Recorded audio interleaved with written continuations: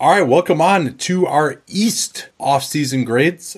We definitely have missed y'all. We're at a higher tempo there for a second, so a little bit of a break over the last week, but we'll be at 2 days a week for the rest of the off-season up until October. So let's get started with the East off-season grades, Danny, and just switch up, make sure that we don't forget about the bottom of the alphabet. I for one, am champing at the bit to discuss the Washington Wizards. Oh, baby. I would describe it that the Wizards had three big elements of their 2022 offseason. I would say in order of importance. Number one is retaining Bradley Beal, and the terms there are essential. 5 years at the 35% max with a fifth-year player option and, underline, bold, italicized, a no-trade clause for Bradley Beal. We'll talk about why that's important. So that's one. In number two, I would argue, is drafting Johnny Davis, number 10, out of Wisconsin. And then number three is the trade they did with Denver, where they sent Kentavious Caldwell-Pope and Ish Smith and received in return Monte Morris and Will Barton. So the way I would characterize so much of what the Wizards have done, honestly, over the last maybe 3 years is the execution of the strategy, the tactics used were actually pretty good, but the strategy is terrible. It's the invading army. All right, we did an amazing job. We did beautiful combined arms. We took over this bridge with no casualties. Oh, but the bridge leads to absolutely nowhere. Right? So and I mean, you can certainly quibble with some of the strategy involved here. Maybe the taking of Davis at number 10 in particular there, as I guess the part of the thinking was that he was more of a ready player or whatever. But just the overall overarching strategy as it has been essentially, God, I mean, how long do you have to go back? Certainly in the Ted Leonsis era, I think he is the person most responsible for this. That overall strategy has been lacking. They are committing to a path that you and I both think is not a path worth committing to. And incidentally, this was the least good time to move on from Bradley Beal of any of the last 4 years, just because it's just, maybe you could get something in a sign and trade. It didn't seem like it was that kind of year. And also you had the risk of losing him for nothing and everything else. So retaining Bradley Beal, you and I did an extended thing on this of would you do it? And I said yes, but I would not have given him a no trade clause. And the biggest reason why is because it almost assures that if you end up moving Bradley Beal, and you can only do that now if he wants to do it. So that takes away a number of different, it's the right thing to do, but you can't do it. Like, let's say the difference between Beal and Gobert this year. Would Gobert have approved the trade to Minnesota? Unclear.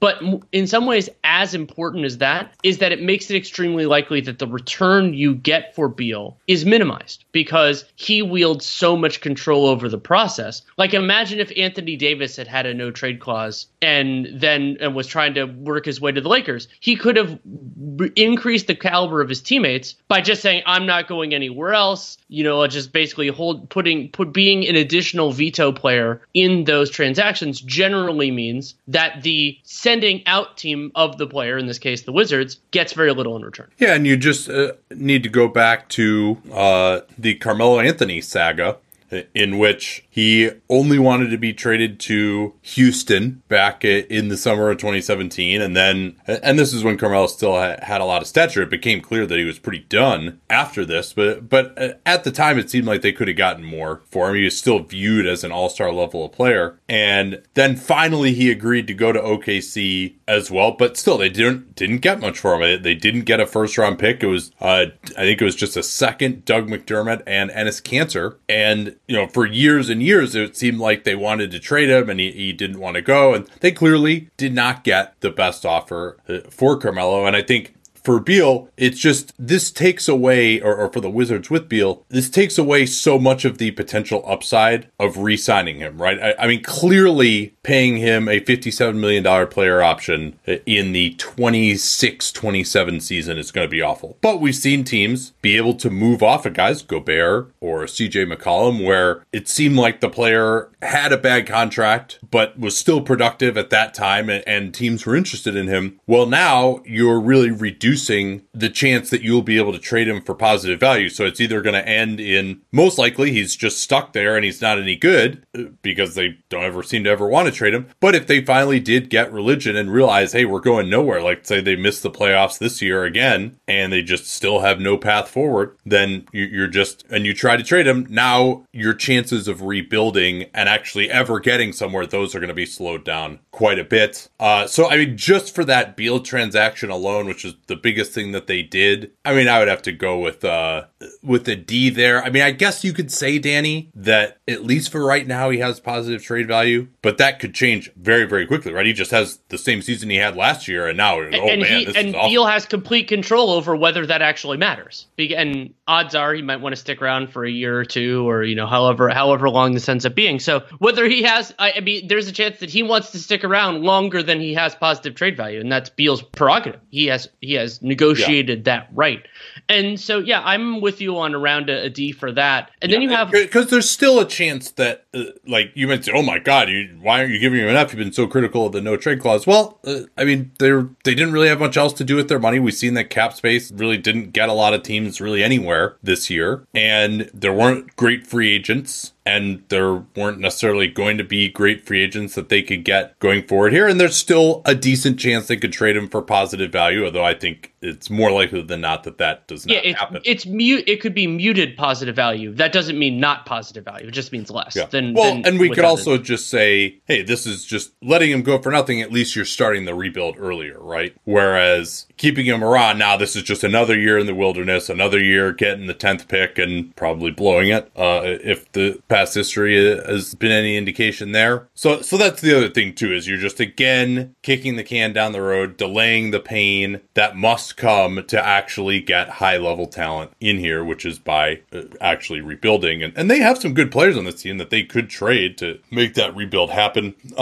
Let's talk about some of the good stuff they did though, at least in terms of trying to achieve their goal of being more competitive this year. DeLon Wright, 2 years, $16 million, totally good. He's going to compete for the starting one. Probably will lose that competition to Monte Morris. Kentavious Caldwell-Pope, a good player, but also someone who maybe, played the same position as Bradley Beal. They do have decent-ish depth on the wing, particularly because they picked up Will Barton in that trade. I mean, simply just talent in, talent out to get Morris and Barton for KCP and Ish Smith. I mean, you just added more talent, basically just because they were willing to take on a little bit more salary. We were critical of the Nuggets for that. And you added an extra year of team control on the player who has the best value contract of the four. Right, so that which is Morris. Great point. Which is Morris. So then you have him at $9.8 million for the next year for 23-24.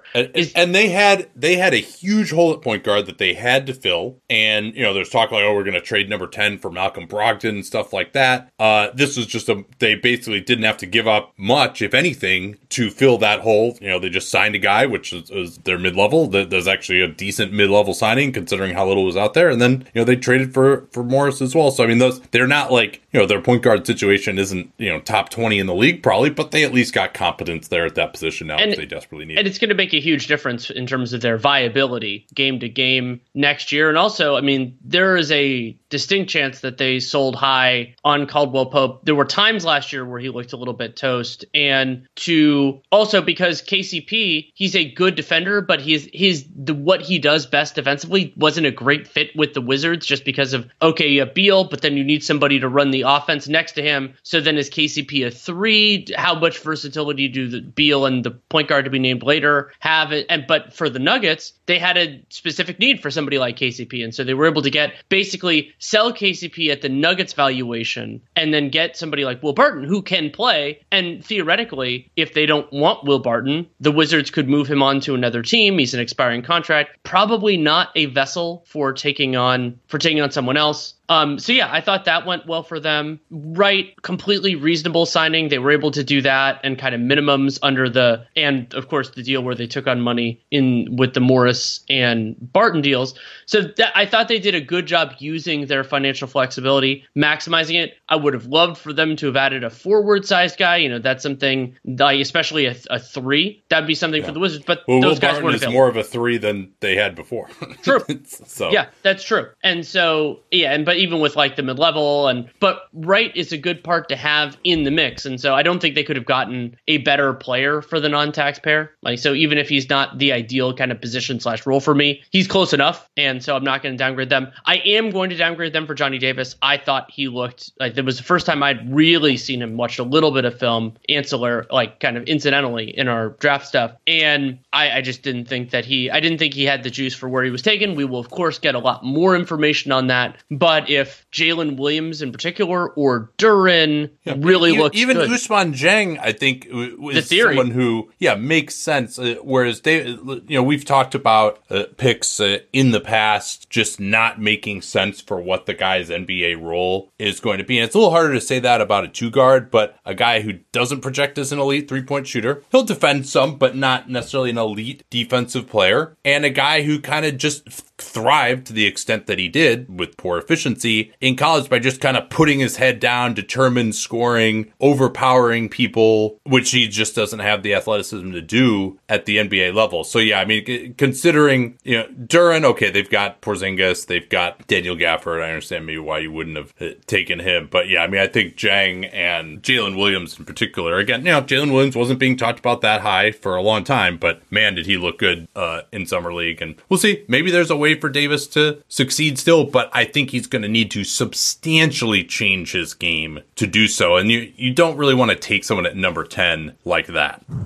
We will also, in the regrades, like as a part of this offseason, consider what happens with Rui Hachimura, who is extension eligible right now, but he has not agreed to one. And then Kristaps Porzingis has a player option for 23-24 that he could opt out of, and he could theoretically sign an extension. My instinct is that's not going to happen. I think that both sides want to learn a little bit more about where this team is before committing. Maybe Porzingis would lock up the money if it gets offered. And I guess they could have a resolution with Kuzma, but that also can wait. Grade? D. D-, baby. Ooh, yeah. I think I'm going to give them a little bit more latitude with Davis. And for me, like because we both graded the Beal part of this about the same. And then I really liked the Denver trade for Washington's perspective. So I guess I'm still going to stay with the D of the kind of the bigger picture thing instead of identifying the moves in isolation and evaluating them is just, I hate the direction. The idea that they're just, it's not a new one for the Wizards, but the idea that the longer it takes, the longer you stay where they are, the later the next great Wizards team will be. And that's frustrating. Yeah. They upgraded the car to drive in the wrong direction. Man, so many great analogies. Okay, let's move on now here to the Toronto Raptors. Much more subdued offseason for them. Brought back Chris Boucher, 3 years, $35 million. Kind of a third big salary. That seems about right. Thad Young, 2 years, $16 million, $1 million guaranteed in the second year, and really cost them nothing to bring both of those guys back because they had bird rights on them, but they weren't going to be a cap space team regardless. Really, the only significant signing from outside the organization was Otto Porter. 2 years, 12.3 with a player option. I think there just were few players available with his skill set. I am concerned about his durability. If they get the Otto Porter from the first half of the year, this is a great signing. The guy from the second half of the year, maybe not, but he's at least going to get guarded on the perimeter. They needed someone like that. And, Porter can't really defend in space the way some of the other guys can. He's basically a 4, but he rebounds better than you think and is a smart help defender. So in terms of this is their mid-level. They're not going into the tax or anything. I think probably the best player that was available for that amount. And then the only thing they did in the draft was the Christian Koloko. Remember, they moved down from 20, which became Malachi Branham, and then they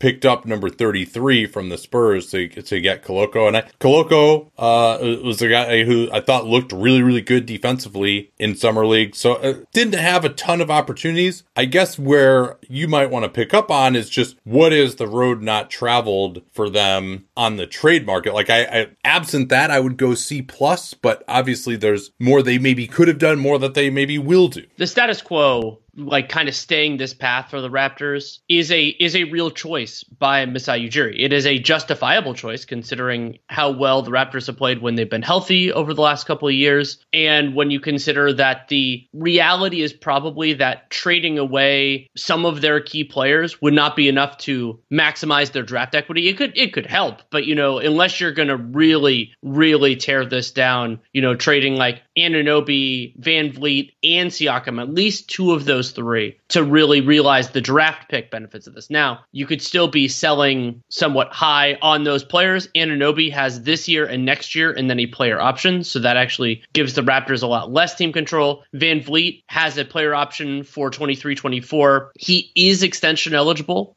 either. So for right now, you could do it, but then if he opted out, then you could do it in season. So of course that will factor in eventually as well. So I think that, we don't know exactly what the offers were for Anunoby. It seems like they were at least pretty strong, or positioning was that way. Never heard anything about Van Vliet, but he's a damn good player, so you could go there. And then Siakam murmurs every once in a while. We don't know what in the world's going on with their negotiations, if any, on Kevin Durant. I've expressed before my reluctance to kind of stay on the path that Masai Ujiri and ownership has chosen to take because of the idea that they're a good team, a respected team, and it wasn't that far to get from here to when they won the championship in 19, but there are very rarely Kawhi Leonard's available, and there are very rarely Kawhi Leonard's available for the kind of assets. And I mean, I thought the Spurs received very little for him in the form of DeRozan and the pick that became Jakob Poeltl and everything else. So I still have my skepticism there, but I also think that if you were to change course, this is not necessarily the right time to do it. A, because you want to see what they do this year, and B, because you do have enough kind of control over this that you can do it later if you really want to.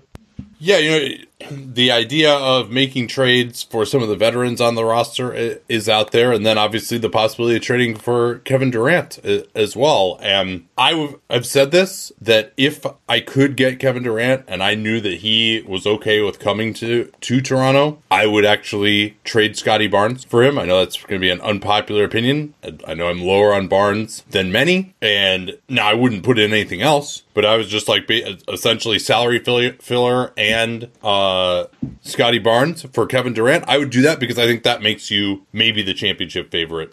Certainly a bona fide championship contender for the next 2 years, potentially. And, you still have the issue of Van Vliet and Trent having player options. But I mean, I think that would just be an absolute monster team if they could get KD, if I knew that he wanted to go there. Now, maybe that's just not realistic. In any event, we'll see what Scottie Barnes becomes. I don't project that Scottie Barnes is going to be an All-NBA player. He might be a lower-end All-Star would be kind of my thought of not necessarily his ceiling, but maybe even like a good outcome for him, at least as far as I'm concerned. And that player for a chance at a championship. And for Kevin Durant, I would probably predict that Kevin Durant will have more All-NBA appearances for the rest of his career than Scottie Barnes would. Although obviously that's reductive because you get Scottie Barnes for a long time. So I think that's a minority opinion. Yeah. For me, the more salient question in that vein is, do you think, let's say theoretically it were Barnes for Durant as the primary, you would have to add in other players to match the salary, including potentially Gary Trent and a couple other different ways it could go. Yeah, I guess Trent would have to be in the trade. Do you think that the iteration that we would see then of the Raptors, would they be a championship favorite? Would they be top tier? Because if you're giving that up and you're anything below, I would say if you're anything below clear championship quality, so like maybe tier 1 but not your own tier, I think it's a little bit dicey. I mean, Siakam, Van Vliet, Anunoby, KD, and a bunch of long role players. Plus, you would still have all your picks going forward to trade for more as well if you wanted to. I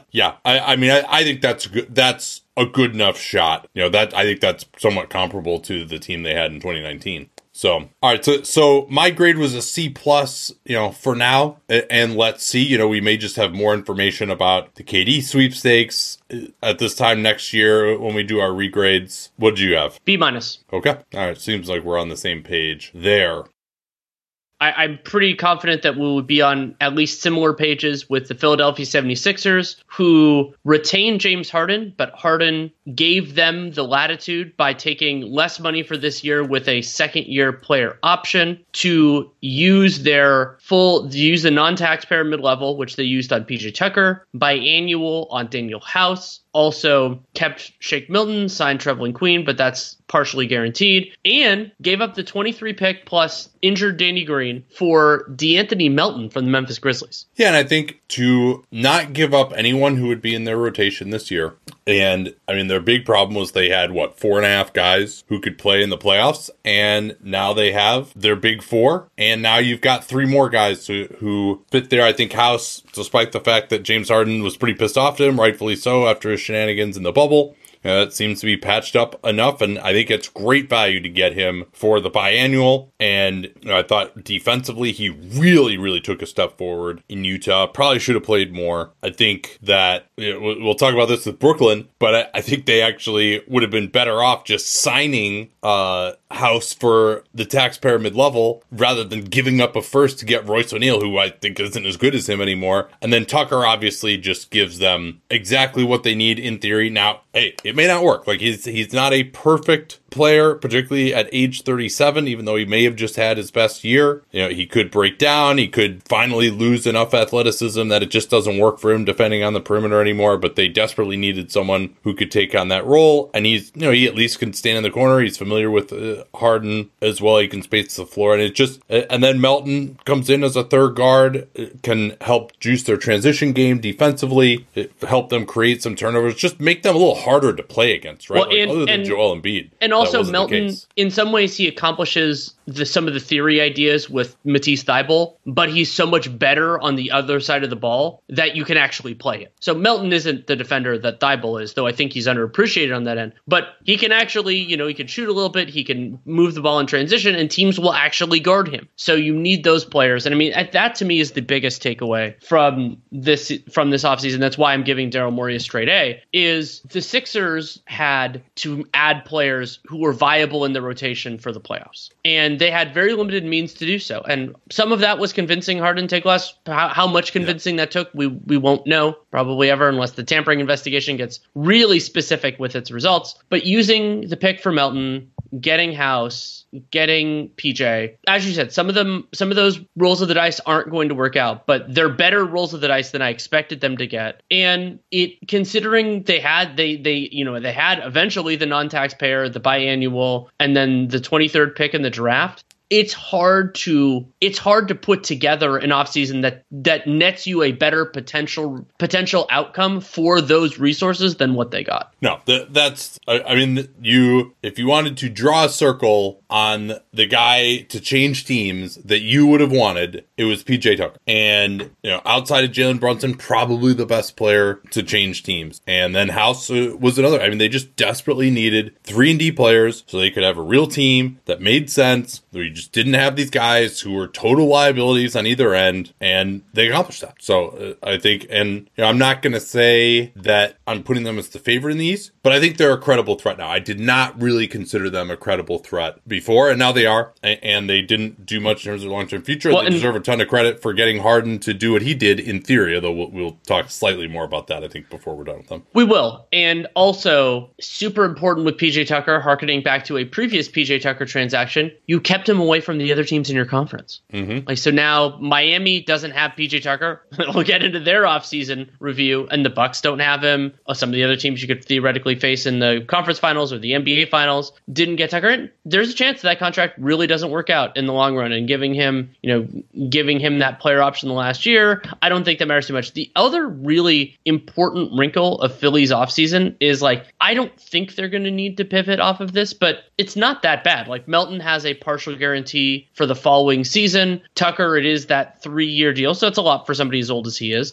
And then House, player option after next year. So I mean, and if things are bad enough that he opts in, but you don't want him, then that you can find a home from there. The biggest kind of long-term negative value consequence here for them is the amount of leverage that they potentially gave to James Harden in terms of a future contract. He can't negotiate that. Harden is not extension eligible and will not be because of the contract that he signed and how that all happened.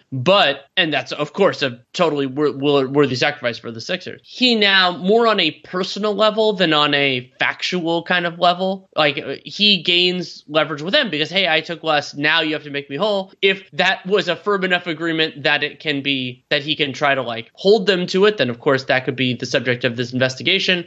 If it's more of a general understanding, it could lead to a grotesque contract for the Sixers down the line. And that counts. Yeah. Well, it could also lead to the hilarity of 47-year-old James Harden signing again in Philly for the minimum.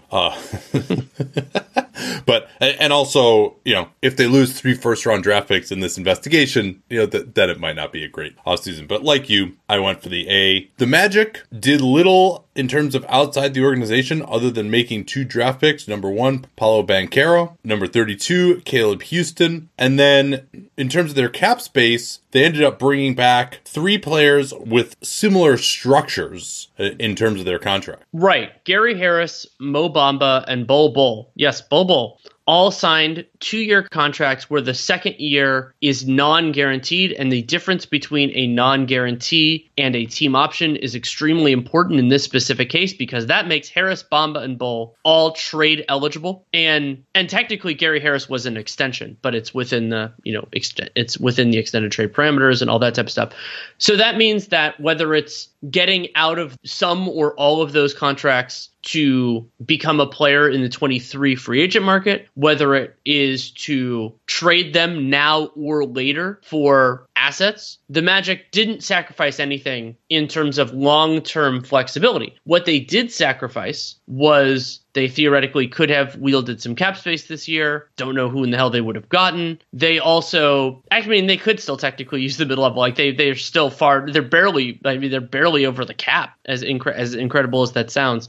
So the opportunity cost for the Magic of doing this was really this versus cap space. And cap space... And cap space didn't get you anything. I think I would rather have just done this, particularly with Harris. I think he could be... They needed a vet, number 1, and number 2, he could be a guy who they could pull into Ney on and trade him here too. Right, and so you can trade them without their consent because the player doesn't lose bird rights in this circumstance. So, and 2 years, $20 million for Bamba, not my favorite, but you get out of it after 1 year if it doesn't work out, and if you need to keep him around.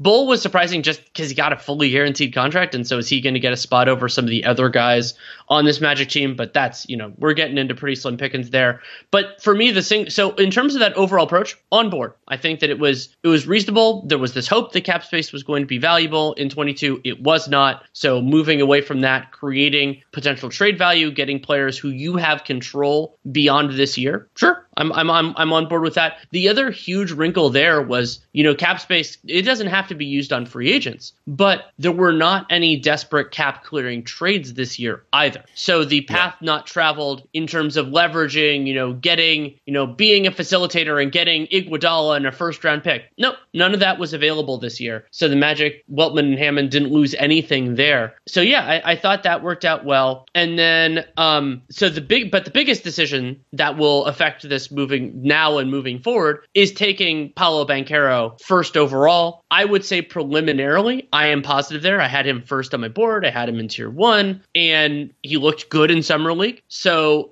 I'm not going to give, full marks. They hit it out of the park yet because we have to see how these players work out. But preliminarily, I'm positive on it. Yeah. He was the guy realistically been in that position. I did have Sharp first on my board, but no one was ever going to take Sharp number 1. And Banchero is the guy, for me, clearly among those top 3 they were deciding on. They got to despite what seemed like a weird roundabout process where they kept it all secret for no real reason, they did eventually get to Banchero. And then Caleb Houston, I think he at least makes sense as a possible shooter with size. He's going to actually have to make the ball go in, which is a slight problem, but a guy who had a lot of profile, has NBA size and athleticism, and hopefully shooting touch at number number 32. And also the Magic, this isn't as much a priority, you pick the player, but the Magic don't really have that many guys like him in the youth version of the pipeline. Like, yeah, maybe they could have gone after somebody like Kennedy Chandler, who intrigued me.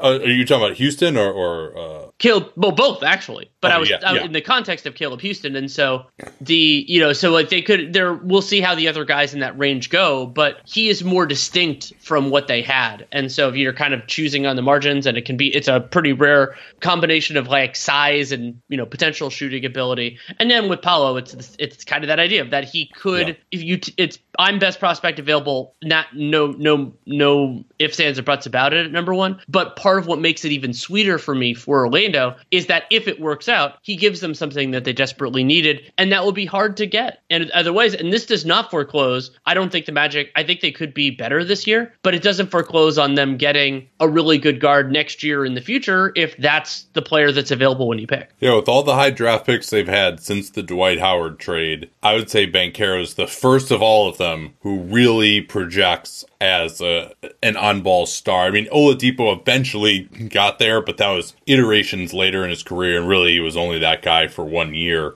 in Indiana before the injuries. I ended up with a B+ for these guys. A-.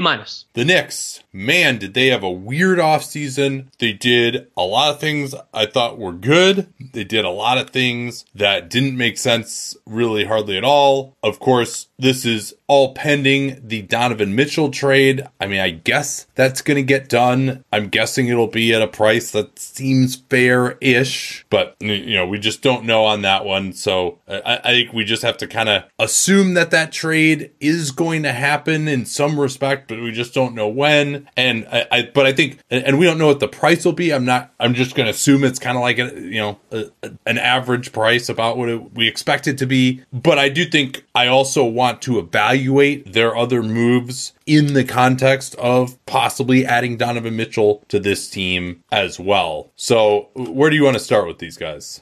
I think I want to start with the weirdness of their draft and draft adjacent stuff as a table setter for Jalen Brunson, but also just because it helps demonstrate how strange this Knicks offseason was. So they have the number 11 selection, and then they acquire the number 13 selection. So they, basically they have 11, they trade it for three protected firsts, all of which I think of as not fully hollow, but a little bit hollow, because they're all like the best parts of those picks are carved out because they're all, in the range of lottery protected. Then they move back into the lottery. They get that 13th pick from Charlotte for a protected first in 23, and then 4 future seconds. Some of those, I'm trying to remember exactly what those seconds are. I think some of them were a little bit juicy, but not like completely ridiculous or anything like that. So you have all of that. Then they trade 13. So they acquire it within this window on June 23rd. And then they trade it along with Kemba Walker for that Bucks pick, which is terrible value. But if you're going to add in the stuff with the later trade they made with the Pistons, which may or may not be fair, where they gave up Burks, Noel, a couple of seconds to get off those guys, like that's great value for them. So from the Knicks perspective, it sort of reminds me a little bit of, we talked about it in 21, where some of the arbitrage was quite good, but the eventual outcome wasn't as positive because I think they could have done better overall. Jalen Duren or somebody, whoever ends up being best in the 11 to 13 range could have really helped them. Yeah, I think so. And I think this trade probably did help them as far as being able to trade for Donovan Mitchell. That was the idea of kicking the can down the road, getting these 3 assets. Those assets can be broken up more easily than the number 11 pick could be. None of those picks are going to be as good as the number 11 pick in almost all likelihood. And also the having to move off of Burks and Noel, like the price for that wasn't too bad, only the 2 second rounders. And it did seem like they kind of overpaid in trading that 13 for that 2025 Bucks first rounder, Kemba Walker, but that's another pick that goes out into the future that they can use. So I'm, and of course they got the number 13 pick, with the giving up all those seconds that they had gotten previously and that, 2025 Bucks first rounder as well. So I mean, I think all of that was good. I think, just taking Ousmane Dieng hostage, knowing that OKC really needed him, they got a very pretty penny to move off him in pursuit of their goal of potentially trading for a star. And the Mitchell trade is so much more possible today, I would say, than if they had just used that number 11 pick on Dieng. Now, maybe Jalen Williams would have been better. We're probably maybe going a little too heavy on Jalen Williams because he had a good summer league. So I'm going to try not to do that too much. And of course, only one team could have actually. Yeah, and also him. Williams was only available with 11. He wasn't available with 13, because there's a road not traveled with 13 and Duren or somebody else like that. But that doesn't include Jalen Williams. Yeah, and they have plenty of centers. I don't know that Duren is like a future superstar. Yeah, or like Tari Eason or whoever we like best that was in that range. We'll just have to see. Yeah, so I think overall all the draft pick stuff I think was pretty good, but I just didn't understand the Brunson signing. I mean, I understand it. I know why they did it, but I think the fact that no one is making Leon Rose recuse himself here, and instead they're like, oh, we're going to hire Rick Brunson, his dad, and Tom Thibodeau loves Jalen Brunson as well. It's just like, yeah, okay. And I don't even think that the contract that they gave him is that terrible. No, and especially considering Brunson's contract is front-loaded. So Brunson being front-loaded did not prevent the Knicks from doing their other business or paying the tax. So if you think about it after this year, something Keith Smith and I talked about on Real GM radio last week, after this year, you could think about it as a 2-year, $51.3 million deal with a $25 million player option. Like, that looks pretty good, especially if salaries go where we think they're going to go. Like, it is a very reasonable contract. Now, the other weirdest element of the Jalen Brunson part of it is I personally don't like the Brunson Mitchell fit. I think he was the best. I didn't like the Brunson fit even before they were going to get Mitchell, and now I think it's really weird. I hate the Brunson Randall fit. I mean, and you could say that Julius Randle just shouldn't be the organizational centerpiece when you consider how bad last year went. But I mean, if they just get like a normal 3-and-D combo forward, all of a sudden a lot of this looks a little bit better. So maybe that is another move that will happen at some point. And then the other part that makes this Knicks offseason so bizarre is that they simultaneously signed I would say the best value of any of the high-end center contracts. It's between Hartenstein and Looney, just kind of depending on what you value there. And also Looney, a little bit different just because of the team he was negotiating with.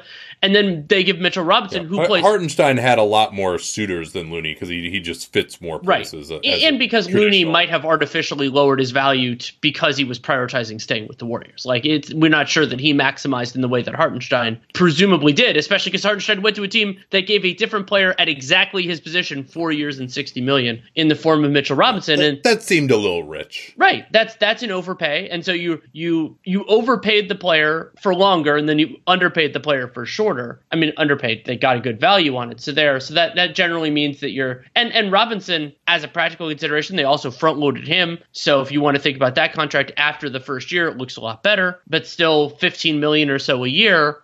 That's pretty significant for somebody who hasn't said they're not an obvious like starter that you can trust, especially with his availability stuff. So like I had real trouble evaluating Knicks overall. I'm guessing I was rosier on them, but I gave them a C-. Yeah, I went D+, and we'll see what the price ends up being for Mitchell if in fact that does happen. But I still just, the Brunson thing didn't make a ton of sense to me. Now, their life is a little tough, right? And both of these moves happened before these guys came in that RJ Barrett has taken some strides as a shooter and a driver, but still is a tough fit playing the 3. He's a guy who needs the ball.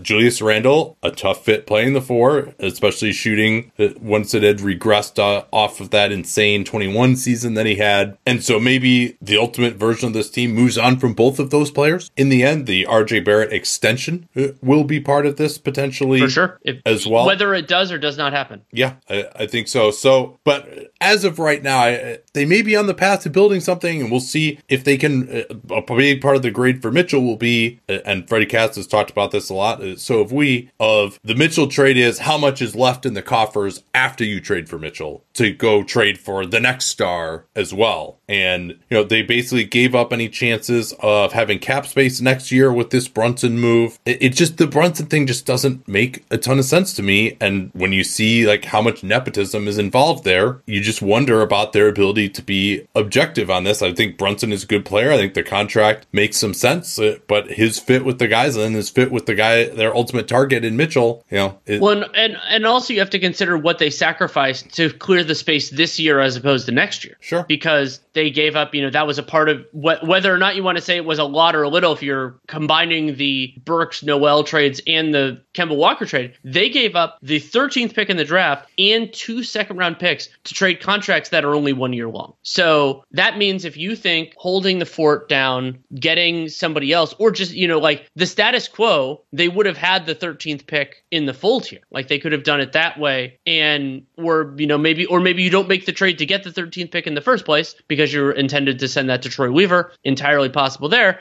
And so is Brunson a better player than the stuff you could have gotten, the opportunities that you would have had in 23? Also, you get another year of evaluation. Now, it's hard to, it's kind of, in some ways, it's hard to say because 23, it doesn't look like it's going to be a great unrestricted class either. But the other part that you get there is if you and I both feel that Brunson isn't a great fit with Donovan Mitchell, you potentially get Mitchell in the fold. And I don't think Brunson's a huge part of the sales pitch there of like, oh, that's going to be the reason Donovan Mitchell is good to go to the Knicks. Like we know there's a lot. There's been smoke there for a while. And so you get to the point of, is Brunson better, or theoretically what you can do with Brunson at that juncture as a trade piece or whatever else. And that's possible too. Like we shouldn't discount that Brunson might be important salary filler in the eventual next second star trade, because at that point, let's say that happens, Fred Katz and I did a thing about that happening in 24, then at that juncture Brunson's making 25 mil, so that could work. All right, so in summary, I had a D plus and you had a C minus. Correct.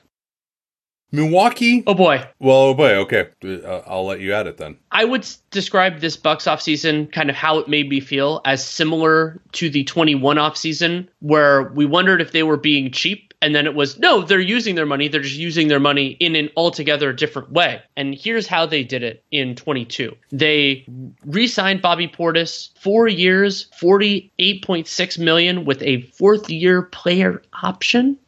He declined his option and went in. Connaughton picked up his option, but then got a 3-year, $28 million extension. Final year of that is also a player option. Then they use the taxpayer mid-level and use it on Joe Ingles, who is currently injured, which is wild. We'll get into that. Then they retained Javon Carter, retained Wes Matthews on a 1-year minimum, retained Serge Ibaka on a 1-year minimum, used the 24th overall pick on Marjon Beauchamp, and we talked about him extensively in the Summer League thing, and we'll get to how that works in here. And so for me, the framing for the Milwaukee Bucks, a team that is a recent champion and it is a tier 1 championship team for me, is you had these resources. And for the Bucks, it was different because some of it was bird rights. And having Bobby Portis, having bird rights on Bobby Portis, having, bird rights / extension negotiation rights on Pat Connaughton, those are preceding factors. It's not like they had cap space. They spent a ton of money, both this year, including the tax, and moving forward, on players that I do not consider a part of a viable closing five for a playoff team. Yeah, I think that all makes sense. And, Portis and Connaughton, I think we can almost count their contracts now as part of last season's offseason grade. Like they clearly got the wink. And we talked about that, how really I think the Bucks and the Clippers, with some of the moves that they've made, have definitely been more guilty of circumvention than some of the stuff that's actually been investigated and been in the news. And Connaughton's an important piece, but he is older. It's still, you expect him to hopefully maintain his value as a backup forward, and he's improved his shooting, but you wonder whether defensively he's going to be able to hold up at the level that they need over the course of that 3-year extension. That's not crazy money though, because he actually makes sense. I think they just, getting back to what I think they needed the most of anything. I mean, I think they're obviously missing Chris Middleton was huge. Sure. But I think the biggest things, and again, again, this is my philosophy. It doesn't seem to be John Horst necessarily, although John Horst had the evidence right in front of him of what won them that 2021 championship, what their closing lineup looked like. They had played with defensive versatility. They had literally one 5-man unit that could do it, but they could. Now they don't have a 5-man unit that can be defensively versatile. And that would have been my number one priority. And in signing Ingles and putting all this money into Portis, which they did last year, but I was critical of that last year, they just didn't address this issue of defensive versatility. And obviously Ingles, I think this is like, he can at least make shots, so that's one thing that they've struggled to do. But defensively, all right, if you're in the right matchup, he can probably play and hold up. If you got Brook Lopez and Giannis together playing behind him, and getting Wes Matthews back to the minimum was good. There probably wasn't much competition for his services, but he actually started for them and was pretty decent last year. And then Beauchamp, a guy with some athleticism in theory. I thought his shot actually looked better than expected in Summer League, but he didn't have the level of athleticism. Sure, it works. Elite athleticism that I was hoping to see from him as a defender. So I'm not sure that he really has this crazy high upside as a defender. But at 24, I mean, if he can play it all, you're good there. But we'll give them a slight bit of credit for actually not bringing Hugo Besson onto the roster at number 58 just to save tax money. In fact, again, you mentioned the money. Like, this team is right now $26 million into the tax, $66 million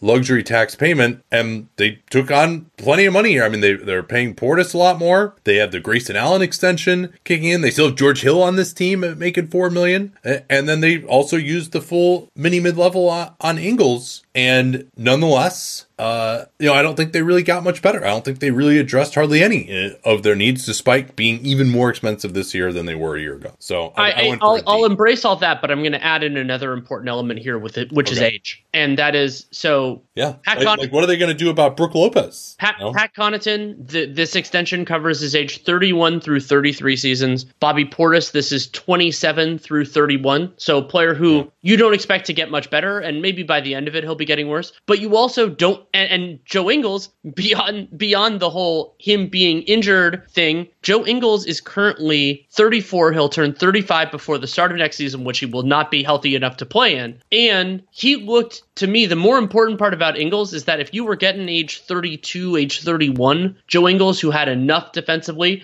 I think that what Ingles brings offensively would have been great for the Bucks. But he looked pretty toasty toast to me before he got hurt with the Jazz last year. And it's this came up with Klay Thompson. It's like the passage of time is important here too. You're not even getting age 34 Joe Ingles when he gets back. He's going to be older than that, and passing, shooting, general age as well, but he needs to be viable defensively in order to make all this work. And they also got any semblance of team equity. Like, we thought Joe Ingles was going to sign a minimum contract. And from the Bucks perspective, why don't you get a non-guarantee or a team option on a second year if you're going to pay him that much money? So in case it works out super well, you can do something like that and actually have control. They'll have sufficient non-bird rights to do it. But if you're giving a guy a lot more than it seemed like anybody else was going to, try to get something for it, because you totally can. Yeah, and I would say the Bucks in particular, we don't know what TJ Warren's health status is. It can't be good. But Joe Ingles, we know his health status isn't any good either. And TJ Warren is actually, in theory, what they needed. And so I would have just used the full mid-level for 1 year on TJ Warren rather than Joe Ingles. And Warren only got 1 year at the minimum from Brooklyn. I mean, unless he just desperately wanted to be in Brooklyn rather than Milwaukee. I mean, you'd think that paying him $5 million more than what he got in Brooklyn would have been persuasive. So yeah, I went with the D here. D-. The Heat, really, they re-signed Caleb Martin, Victor Oladipo, player options, pretty reasonable deals. Dwayne Dedmon, reasonable deal as well. What it really comes down to here is your evaluation of the PJ Tucker deal. And so I'll take us through some of the competing considerations there. They could have offered PJ Tucker the exact same contract that he got with Philly. 3 years, $33 million with a player option after he opted out of his $7 million player option. That offer was not made, almost certainly, because doing so would have hard capped them, might have prevented them from, they would not have been able to retain Caleb Martin they done that, because or they would have had at least not on the deal he signed. No.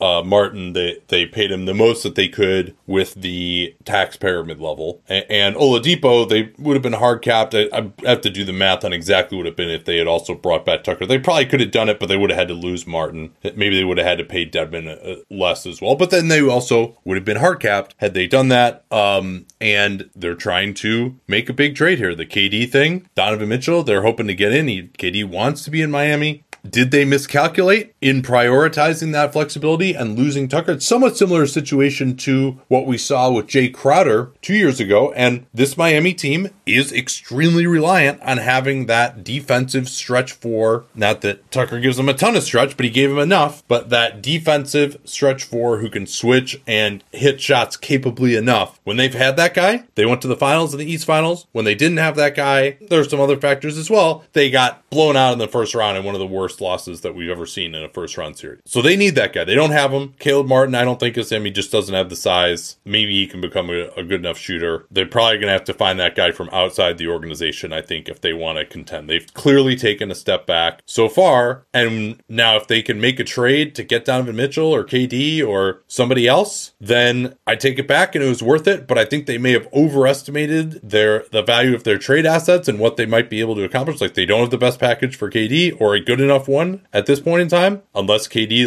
really starts to agitate his way out of town, and they aren't going to be able to beat the mix for Donovan Mitchell either, it looks like. And so maybe there's some other trade that's going to be out there at some point this season. It also seems like maybe with Tucker, they didn't offer a third year initially, even using his non-bird rights, which would have ended up being in the 3-year, $27 million range. It's unclear whether they may have offered that 3-year deal, but we've seen Tucker is kind of prickly about that. He wants to be respected, and maybe he was always gone to Philly. Even if they had matched it, we don't know the answer to that.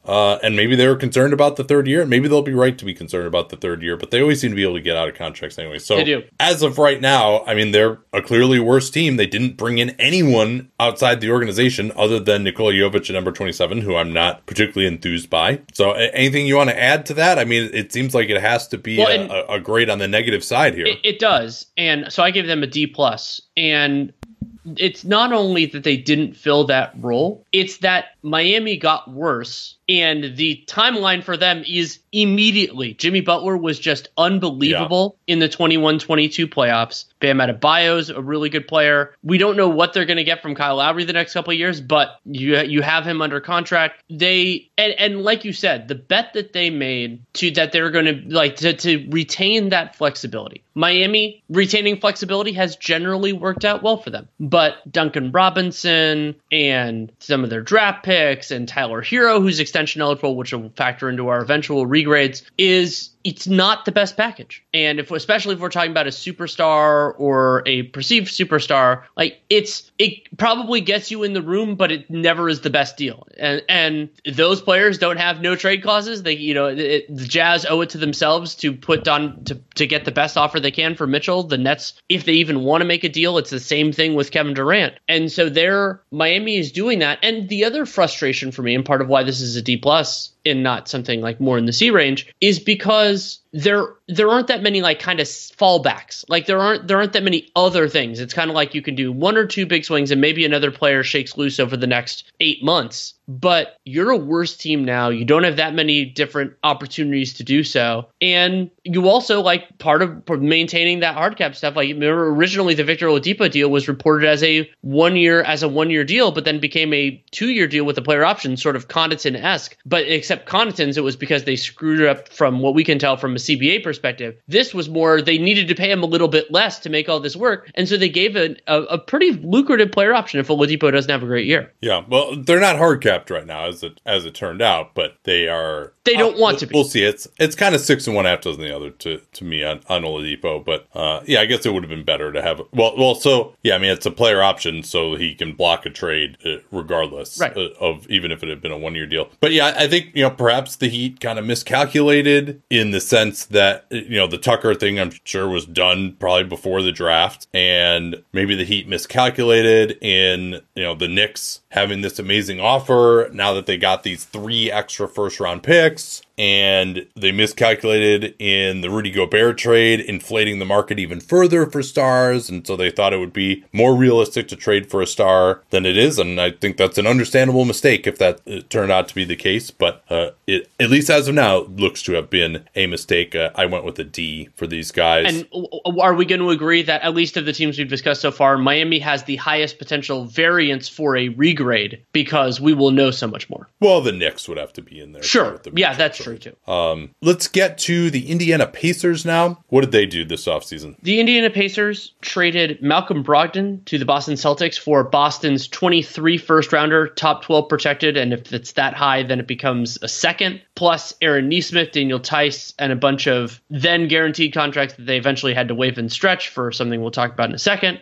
The Pacers walked in with the 6th pick and drafted Ben Mathurin out of Arizona. They also took Andrew Nembhard, 31, and Kendall Brown out of Baylor, 48, which they acquired that 48 pick for a future second in cash. They retained Jalen Smith, 3 years, $15 million. They sacrificed Stauskas, Morgan, Fitz, and then Dwayne Washington was on a non-guarantee to clear the wiggle room to sign DeAndre into an offer sheet that was matched 15 minutes later, or roughly that, by the Phoenix Suns. And as we're recording this podcast, they basically haven't used that flexibility to do anything yet. So that, of course, is a big unanswered question for the Indiana Pacers. Yeah, I guess starting with the Brogdon deal, I think a lot of people were surprised that, they got Salil back. That deal to me was a ticking time bomb. And given Brogdon's injury history, his age, and the fact that they had just extended him and put 2 more years on at a pretty big number, it seems pretty clear that nobody wanted to bring him in to be a starter and give up significant assets to do so. He's being talked about maybe in New York or Washington. Well, that just wasn't going to happen with picks in the range of those teams. And yeah, they did have to take back Tice, who is not a great contract at $9 million for another couple of years, but I still think they did fine to get that Celtics pick. And yeah, it doesn't have a ton of upside. The Celtics are probably going to be pretty good. That pick's likely going to be in the late 20s, maybe. Yeah, I mean, 30 overall, but we make the general assumption that general managers maximize the value of, like, they got the best possible return of what was available. It is possible that they prioritize. Do you think Danny Ainge really maximized his return on Rudy Gobert? You sure he? I'm not sure. But so really, what the question becomes with Brogdon, it's not about did they get the best possible thing, and also because we almost never hear those other offers. Now, in certain circumstances, like the Spurs with Kawhi Leonard, which I invoked earlier, that's a little bit different. But what it then becomes is, was this the right time to trade Brogdon? Could you have gotten more for him at the 23 deadline or the 23 offseason when he will still be under contract? Well, they also just kind of needed to get rid of him just for their team. Exactly. No, so my answer is there is a possibility that they could have gotten more. But the downside of another Malcolm Brogdon injury just completely nuking things was very present, and trading him helped clarify the backcourt rotation, which I think is important for the Pacers. They still have Miles Turner as of right now. They still have Buddy Hield. It's still a kind of a weird hybrid approach for them where they have some players who are helping them right now who could potentially you get something for, and that will change the evaluation in time. But now the keys are firmly in Tyrese Halliburton's hands. They also have Mathurin, who looked very good in Summer League. And over the next couple of years, we will invariably be comparing Jaden Ivey, who the Pacers did not have the opportunity to take, but Ivey, Mathurin, and Shaedon Sharpe, who went one after the other of who's the right pick, who was going to be there. But Mathurin looked great. Like, the early returns are very positive. So we'll see what happens with Shaedon Sharpe over time. And, that could potentially shift this grid around. But Mathurin did everything right. I continue to not like the Andrew Nembhard pick, both in terms of the theory of it and him in actuality. But that's at 31, and I like Kendall Brown pretty well at 48. Yeah, but Brown, they traded a future second in cash to get him at 48, and bringing back Jalen Smith on $5 million a year. That was basically the most they could have paid him over that 5-year period. We don't need to go through it, but the current roster of the Pacers is just completely bananas. They have you don't think that having 97 shooting guards and 97 centers and 1 point guard and 0 regular forwards makes any sense at all? It's a little bit bizarre. Yeah, I guess O'Shea Brissett counts. Brissett and Neesmith, baby. But I guess he's a 2. Neesmith is a shooting guard. Yeah. I mean, I guess he's probably most equipped to guard the 3 of anyone on the team, but he'll have a chance to do that. So, and we don't know. Like, I do have and no we don't know idea, what in the world TJ Warren, like, could they have brought him back? Yeah, I mean, he wanted to leave.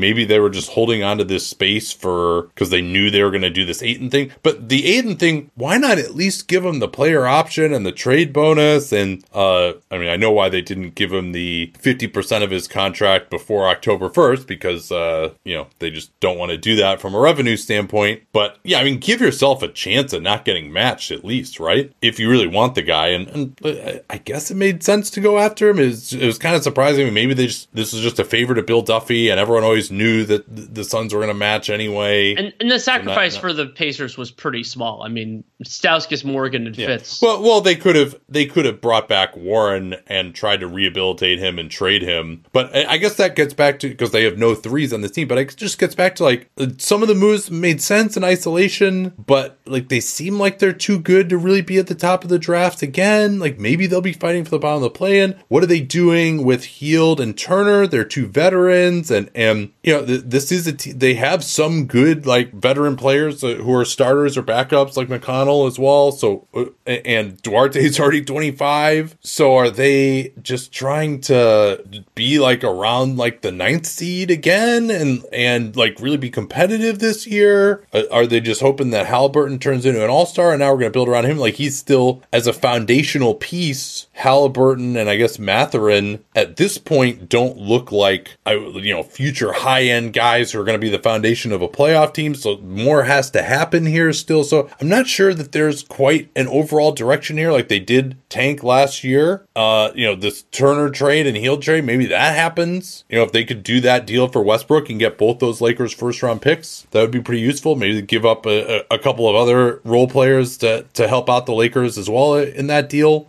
O'Shea Brissett might start for the Lakers. So yeah, I don't know where these guys are going. I guess the Mathurin pick was pretty good. We'll see whether he or Sharp is better. I would have gone Sharp because I thought he had higher upside, but obviously that remains to be seen. Could easily be wrong there. So I ended up going with a B-, but I'm still kind of flummoxed about what the plan is, what's going on with this group. I went with a B+ because the most important things for the Pacers were successful. I like the Mathurin pick. I like them deciding to trade Brogdon, and what they got for him is reasonable. So you start there, and I think those things are good. And I agree with you that the direction is a little bit weird, but they also haven't done anything to preclude themselves from making those deals in the future. Like it could happen either later this offseason or at the deadline. This isn't a circumstance where like they doubled down and they used all their cap space for a 35-year-old player who's going to do that or anything like that. So for me, it's kind of a to be determined, but a preliminary grade of a B+.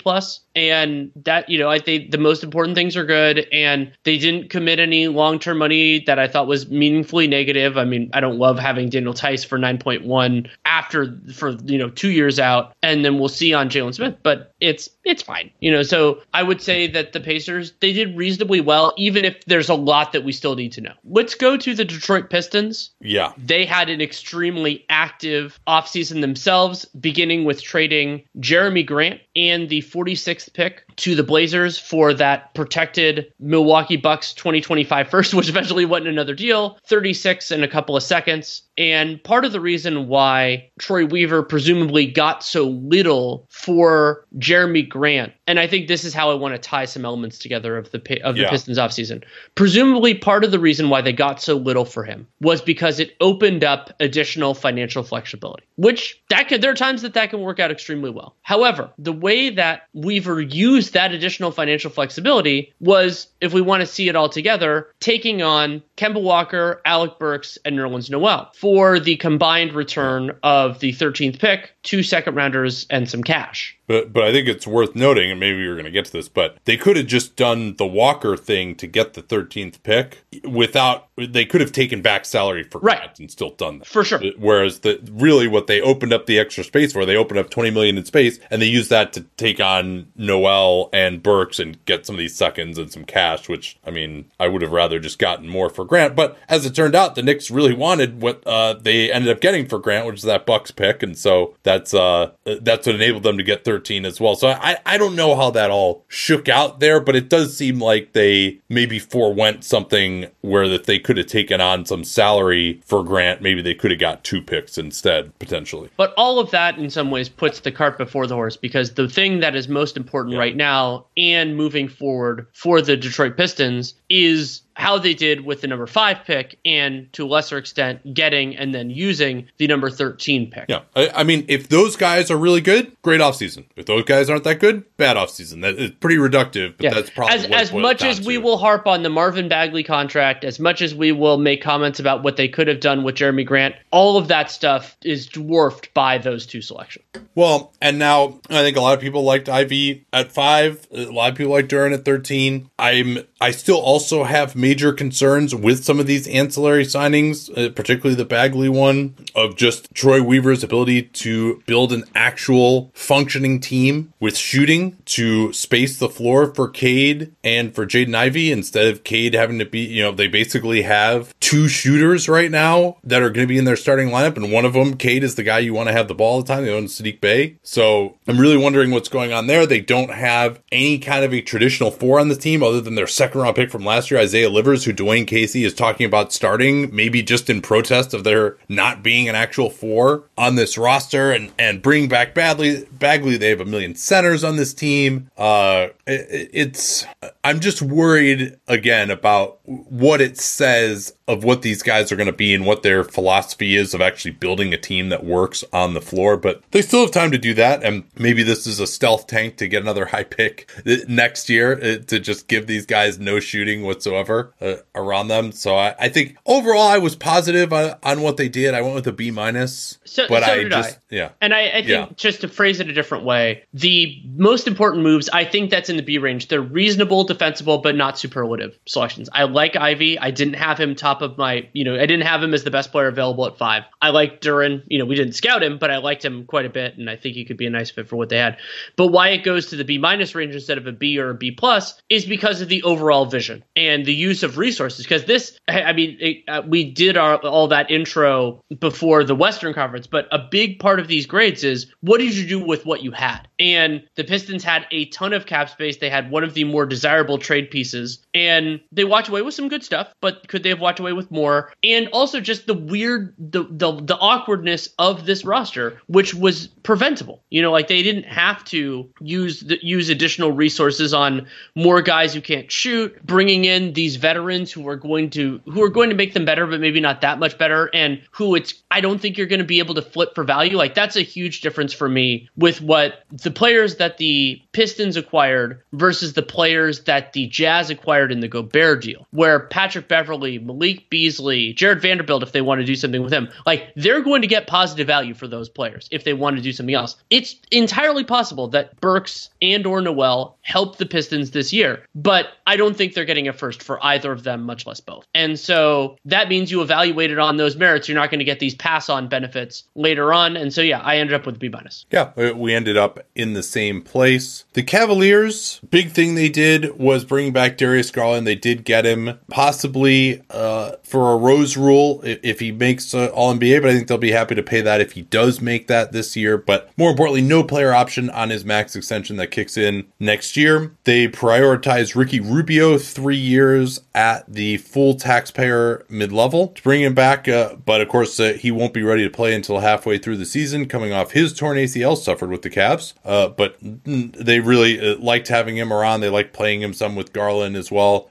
They did bring in Raul Neto as a stopgap behind Rubio. He should be fine as a backup point guard, and that's just at the minimum. Robin Lopez, they needed a third center who was better than Ed Davis. I think they did well there also. And so that leaves 2 probably bigger things. I think all those things are pretty good. I'm not sure what else they were going to do with the mid-level. Rubio, he might be done. That's a potential concern at his age and coming off the torn ACL. But the 2 big things that are left now are Ochai Agbaji at number 14, and then, of course, the Colin Sexton saga. Which of those do you want to start with? Agbaji, because the reason I'm giving the Cavs a very low grade here is an evaluation issue. So Kobe Altman, I mean, I've had a lot of beef with him. Sometimes I was right, sometimes he was right with various different things over the years. But one consistent failing in this iteration of the team is identifying and valuing for wings. Like, so Markkanen is a front court player. He is not a wing. And the Cavs, either through the mid-level or through the 14th pick in the draft, or, you know, what they gave up and this part doesn't count in this, what they gave up for Karis LeVert, they have limited their ceiling, despite a lot of other successes like Mobley and getting Jared Allen for so little and that working out well, and Garland, of course. And it was abundantly clear to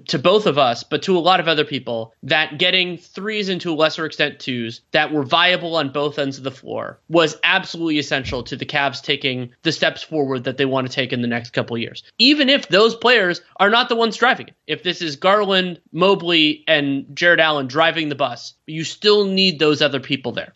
And Agbaji is interesting.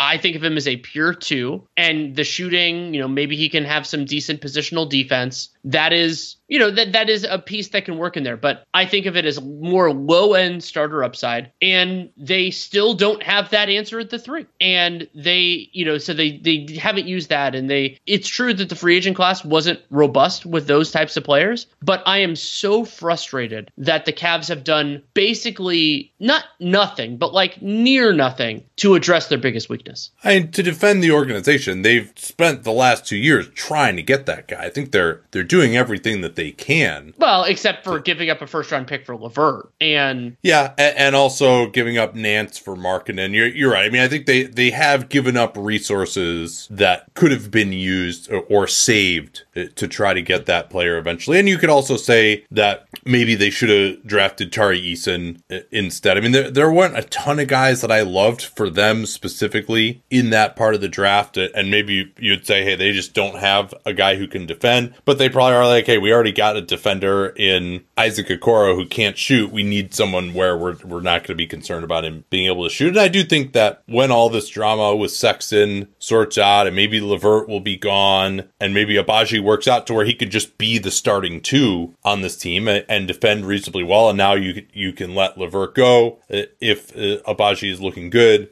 You could let Sexton go if you needed to. But let's get to Sexton now. And I think the reports that they are offering 3 years, $40 million right now, he's just never going to take that. He's never going to take that. And I think if they don't up their offer, it's going to end up with the qualifying offer. I mean, I would have been willing to go, 16, 17 million a year for Sexton, just on the hope that he's going to work out. Now, I think there's this belief, I guess, around the league or within the team that he's just a sixth man and maybe even a fourth guard, the way they've set things up with Rubio and LeVert in addition to Garland. I still never understood trading for LeVert. I mean, Chris Fedor does such a great job with them. Basically acknowledged that, I can't remember where that was. It might have been on Jake Fisher's show, that they traded for him to make the playoffs last year. And it's just like, why are you doing that? I mean, that's not part of this grade, but like, why are you prioritizing making the playoffs in like your first year that you've had any kind of shine whatsoever last year? I mean, I think they should have just not traded for LeVert. They still have this pick out there. Maybe it'll end up just being a second if they don't make the playoffs again this year, but it looked like almost certainly that was going to be a pick that was going to go at the time they made the trade, and then they lost in the play-in, of course. The faintest of silver linings is if they retain that pick. Yeah, I mean, it's kind of funny, right? It's probably better for the organization that they didn't make the playoffs in the end to retain that. We'll see what happens this year. They very well could not make the playoffs this year as well. I think they're in a big group fighting in that East play-in as of now. But I think just going ahead with Sexton in that position, like, he's still a really good player. They desperately need more shot creation. Like, he's better at that than LeVert, and he also is younger and had a good health record until he had this knee issue. So I don't know what's going to happen with Sexton, but it seems like it's going to be qualifying offer and then gone is the most likely outcome at this point. And I think they should have just sucked it up and paid him a little bit more, particularly with the cap rising. And also when you consider some of the other moves that they've made, like, this Markkanen deal, for example, it's like, you're really like, you're going to pay Lauri Markkanen more than Colin Sexton, who just like can't play. Basically, he has to play the three because they just don't have anybody else. I will say Lauri Markkanen can play. He just doesn't fit this team. Well, he's a backup. He's not a starter level player,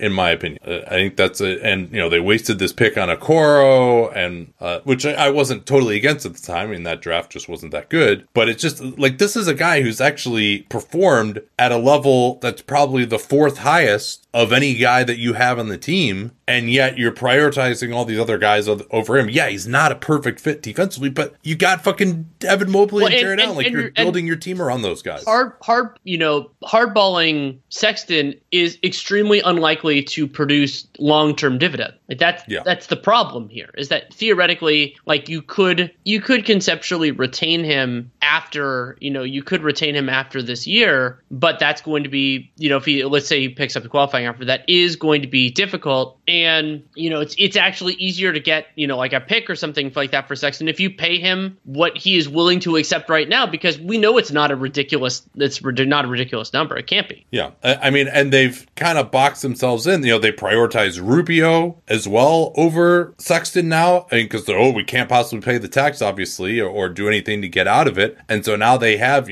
basically enough room under the tax to offer him 3 years, $40 million. And so, like, that offer now is just not going to possibly go up. It just, I really don't understand that. So it just seems like it has to be headed to the qualifying offer, or maybe even just him sitting out entirely. I mean, maybe you just go that route and see what happens. And, if they start poorly or Rubio can't come back, and maybe they'll up their offer. Now he can't unilaterally sign the qualifying offer once you get into October. So that's an issue. They can pull the qualifying offer, but still have him restricted. So maybe you want to just sign that before you get into camp if you're him. So what'd you end up with these guys? I ultimately, I like some of the stuff they did along the margins. I don't like what they do with the Sexton thing. Abaji, I thought, looked fine. Like, I'm not as low on that pick as you, even though he's not an upside guy. I ended up going with the C-.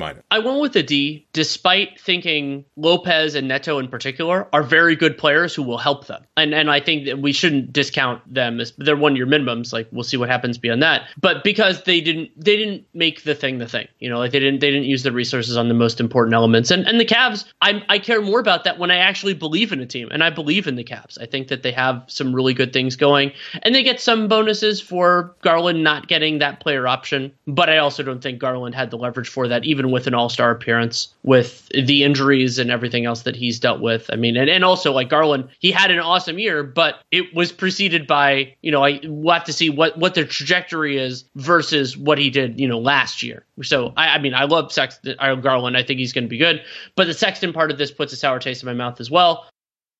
We can jump to the Chicago Bulls, who did very little. I would say that is largely justified by virtue of kind of where they entered the offseason. They retained Zach LaVine on a 5-year deal with a player option, so a 4+1, and they did not give him a no-trade clause. Kudos on that. And because, LaVine didn't make Supermax criteria, that is for the 30% maximum. Then they drafted Dalen Terry out of Arizona with the 18th pick. They gave Derek Jones and Andre Drummond each 1+1s at slightly more than their minimum. Jones with bird rights, Drummond using part of the mid-level. And then they got Goran Dragic on a minimum. So for me, they didn't do a ton, and they didn't have a ton of wiggle room under the tax. So right now they're about $1.7 million, and there is a demerit. Remember, this is an organizational grade that if they theoretically could they have done better with the taxpayer mid-level than Andre Drummond if they used the entire thing as opposed to kind of like the wiggle room they had under the tax.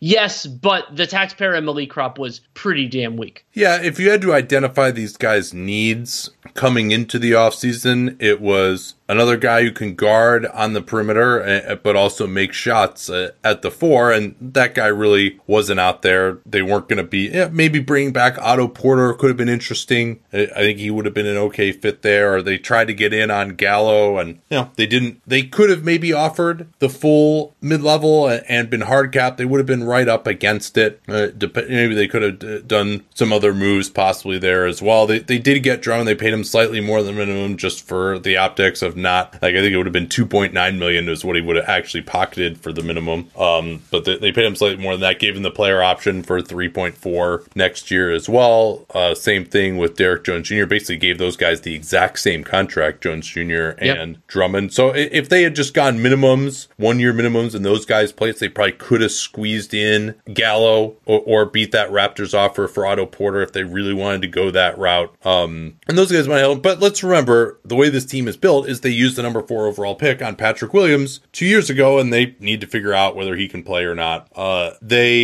actually think this would have been a good, they're on 15 roster spots now, but this actually would have been a good Carmelo destination, as just throw in a guy at the 4 off the bench who can make some shots in certain lineups and maybe play with Drummond. They just, because their shooting at that position is just so bad, and they got the same guys back. I mean, they took 20 corner threes a game and made 4 of them in that Bucks series. Like, clearly they need more shooting. That's kind of like a sine qua non for these guys. Dragic, getting him in, particularly with some of the issues that Lonzo Ball might be having, I think was useful. It seemed like they guaranteed him some playing time, though. There's a possibility he may just not be as good as Ayo Dosunmu, for example. They did get LaVine to come back, gave him the player option. That's fine at his age. I mean, I think this is one of those, you could obviously trade LaVine on that contract. We'll see how it works out. He does. There's some concern about that surgically repaired knee. Again, no structural damage, though. That's why he had surgery. So I think they ended up, I gave him a C-. I mean, Terry is he's basically, if he works out, he's kind of like a slightly longer version of Alex Caruso, it seems like. But, maybe he's the eventual Caruso replacement. He's not a great fit, but I think you just prioritize getting someone who can play, and maybe they can teach him how to shoot. In the end, I think, there maybe have been some other guys at that spot I would have liked better, but I think Terry he's not like a terrible pick or anything at that level. I gave them a B. It's hard. There isn't that much to grade on here, but part of it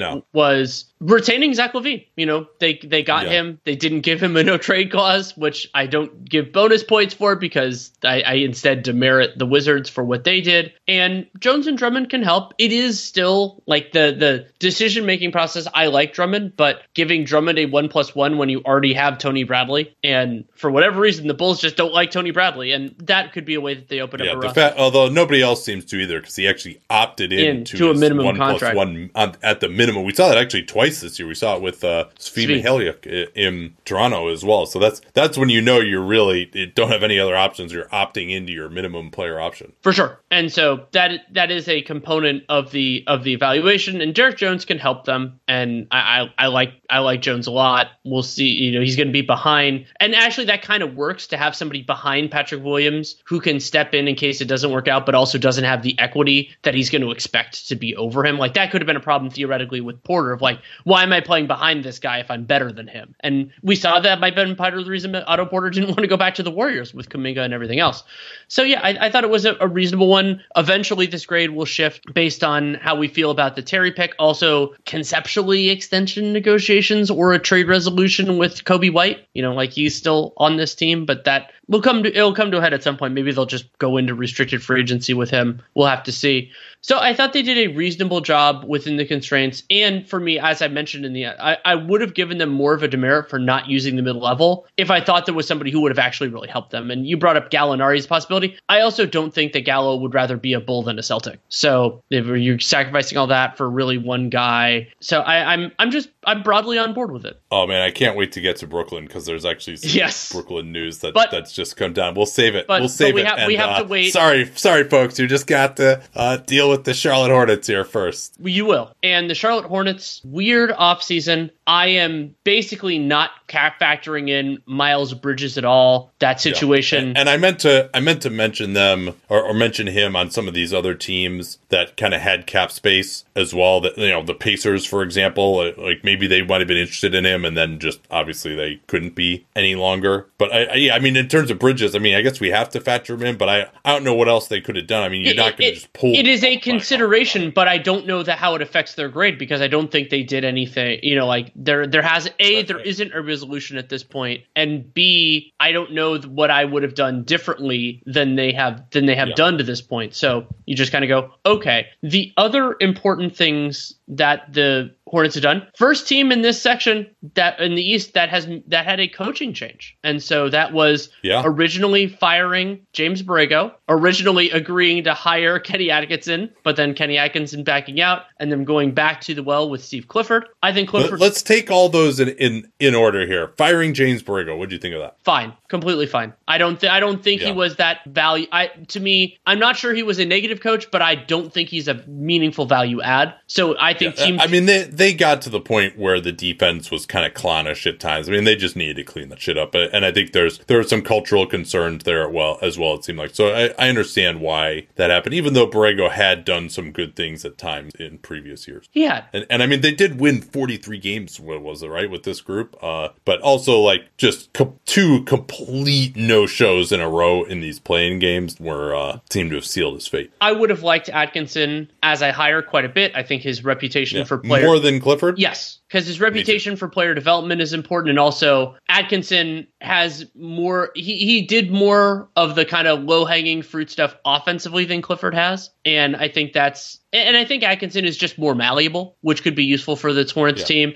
And Clifford, whether his approach is going to fall on deaf ears either now or eventually with the Hornets, like, can he get LaMelo Ball and Bouknight and PJ Washington and some of these other guys to embrace defense more than they have? If he can, awesome. If he can do that, whether it's over 1 year or 3 years or 4 years or whatever, to coach for life, that would be fantastic for them. My instinct is that Atkinson is more like I think Clifford can be a better coach for them in 22-23 just by virtue of what he has traditionally done to a defense.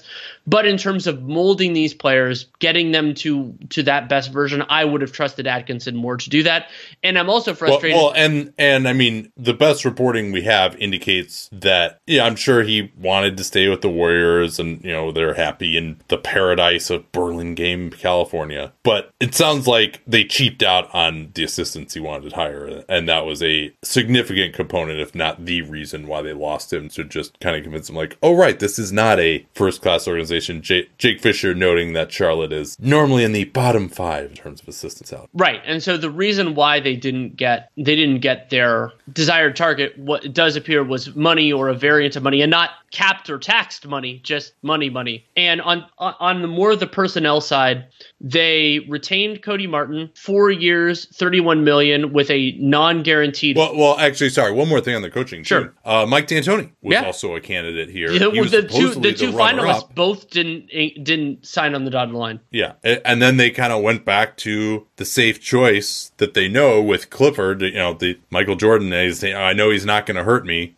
type of thing. I mean, would D'Antoni, was he also like, no, I'm not going to do this if you're going to like cheap out on the assistants? Did they just decide not to go there? I mean, I think I would have rather had D'Antoni as a mentor to LaMelo Ball, although I don't know that D'Antoni, like on the offensive end, it would have been great. I don't know that D'Antoni would have been the guy to hold LaMelo Ball accountable in the ways that he needs to toughen up, like mentally and physically.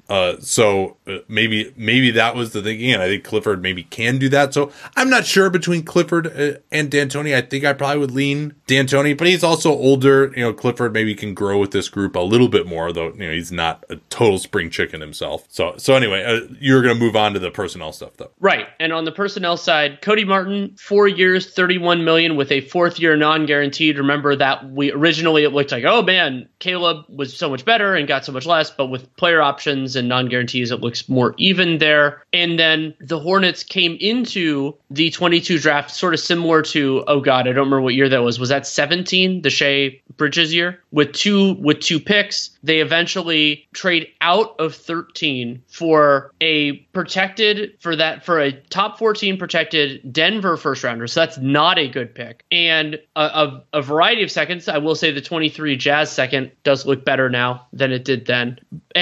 But like not a ton of premium stuff, like to trade out of 13 and then they used the 15th pick on. Yeah. I mean, what do you think? Just not even thinking of who they could have gotten or whatever, just the pure value of that 2023 lotto protected Denver pick. That's probably going to be, Denver may not be quite as good as some people are expecting this year just due to the guys coming back from injury and stuff, but that pick is probably low 20s. Yeah. So you're basically moving back in time a year and from 13 to low 20s. Like they got Jokic and he never gets hurt. So, and your upside is limited with it being a lottery pick. There's no chance that pick can be as high as it was. You're going back in time a year, but you did get these 4 seconds, at least a couple of which are decent enough. So just that value proposition before you even consider the players involved. What do you think of that? I think it's poor from the Hornets perspective because those seconds a couple of them could be intriguing, but you have the 13th pick in the draft and it's reasonably regarded. And now we've seen more of these players and there are some guys guys there that could play. It's not like this was a horrendous draft and next year is like the double draft or something like that, where you could see a significant difference. And also because that Nuggets pick is lottery protected, you don't even have the possibility that it becomes something juicy. So it is guaranteed to be worse, unless you factor in the context of maybe you can outdraft that slot there. And then they didn't do that. And,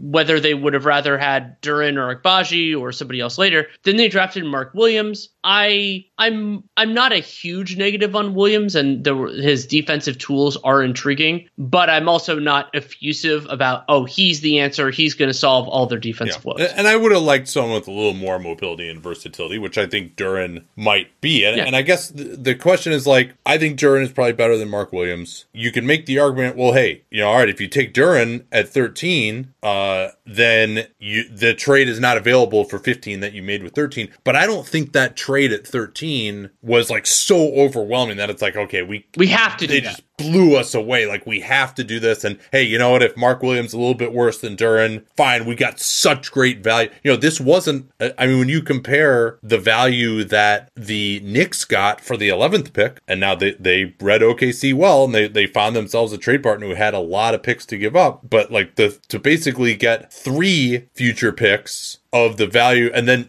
one of those 3 plus the seconds is what got traded for a pick 2 picks later. That's that value doesn't look great. So to me, I think I would have rather just made the pick of Duren at 13 and then just pick someone else at 15. Tari Eason would be a great fit with these guys. AJ Griffin could have just been a nice developmental piece for these guys. Just to get more talent that's cheap in the pipeline, rather than trading out. I think probably would have been the role I would have gone. I liked some of the guys in that area. Maybe they just decided they didn't. They've made a bet of some sort. We'll have to see whether that pays out. I like Bryce McGowan's a fair amount at 40. I don't love him, but I like him at 40. And for example, I like Josh Minot better, who they theoretically could have taken instead. And they moved from 45 to 40, giving up that 23 Knicks second rounder to do it. So they moved up, giving up one of the 4 seconds they got, and selected someone who I thought was worse. So, and that's not always my favorite thing to do, but that's not as big in the overall picture with them. And so I gave the Hornets I originally actually I had it as a D+. I'm going to downgrade it to a D because there isn't anything big that they did that I really liked. The Martin contract is totally fine, and McGowan's at 40 is fine, even if he wasn't number 1 on my kind of tentative preliminary board now. But everything else was just okay. And they haven't, and this is, of course, Bridges, this is Bridges centric. They haven't used the mid level, but they assuming Bridges was going to do what they thought he was going to do, then they weren't going to have that financial flexibility. Yeah, in the end, I went with a D+ for these guys as well. I thought the coaching thing was pretty sorry. Just not the kind of thing that happens with a first-class organization. The Bridges thing didn't really factor in, and yeah, they just didn't quite do, I think, what happened with 13-15. But hey, if Mark Williams is better than Jalen Duren, okay. Then, so much of this is based on these draft evaluations, and I don't think they needed to bring in anyone from outside the organization. They could have had room to use their mid-level potentially, but the whole Bridges thing hanging out there, it has caused issues with that. They're going to be right up against the tax if they signed him to what would have been his market rate. So understandable that they didn't get anyone really of significance from outside the organization. They still have some wings like Oubre and stuff. They allowed Oubre to guarantee. They allowed Plumlee to guarantee as well. And, again, I think that's Plumlee. You don't want him at $9 million, but because there was enough guaranteed of his contract, Mark Bartelstein being a wizard, of course, that it just made, so you're basically paying $4.4 million for Mason Plumlee, then you just keep him, right? That was really more what the analysis was there. Okay, let's get to Brooklyn here, and we'll catch up on this piece from Shams Charania. Let me just make sure I've read the entire thing here since it came out as we're recording. So basically what this says I'll give Shams credit for not burying the lead. No,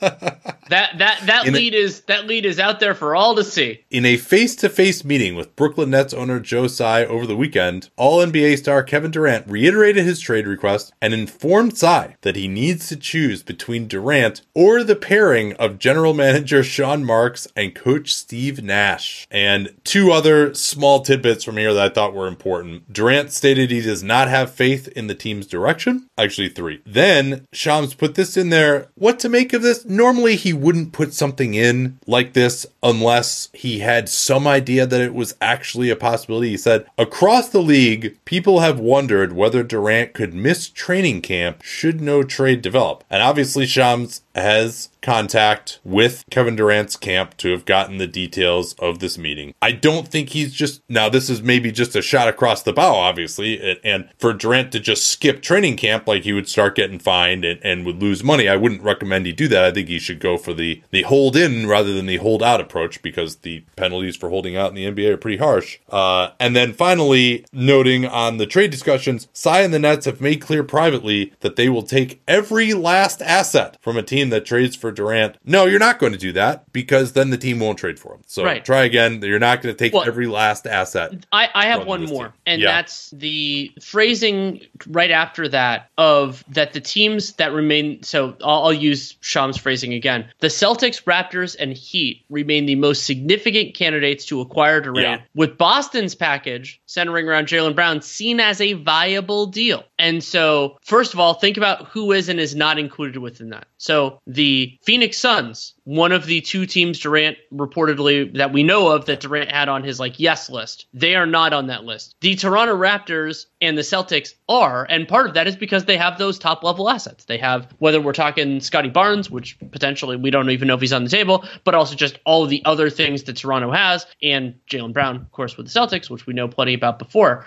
So to me, what this is, in no small part, is Kevin Durant putting Joe Tsai's feet to the fire. Trading a player of his caliber is always an ownership level decision. And so the two of them meeting in London and Durant informing Tsai of kind of where he stands is extremely central to this. And also kind of where it can go. But if all it takes for him to be confident in the direction of the team is moving on from Steve Nash and Sean Marks, we could talk about how big or small of a sacrifice that is for the Nets. Yeah, and I think it's particularly salient because of this idea that KD and Kyrie were kind of running things, and that the Nets had lost control of their team and their culture, and there's all this stuff from Marks talking about how they're going to take it back, and perhaps that's what KD is upset with. And obviously being concerned with Steve Nash, that was KD's hand-picked guy, and wouldn't be the first time that someone, whether it's a GM or a player, grew tired of a hand-picked coach, and it is kind of funny that KD, I guess he wanted all this power, and now he's mad at the Nets for giving him all this power, and he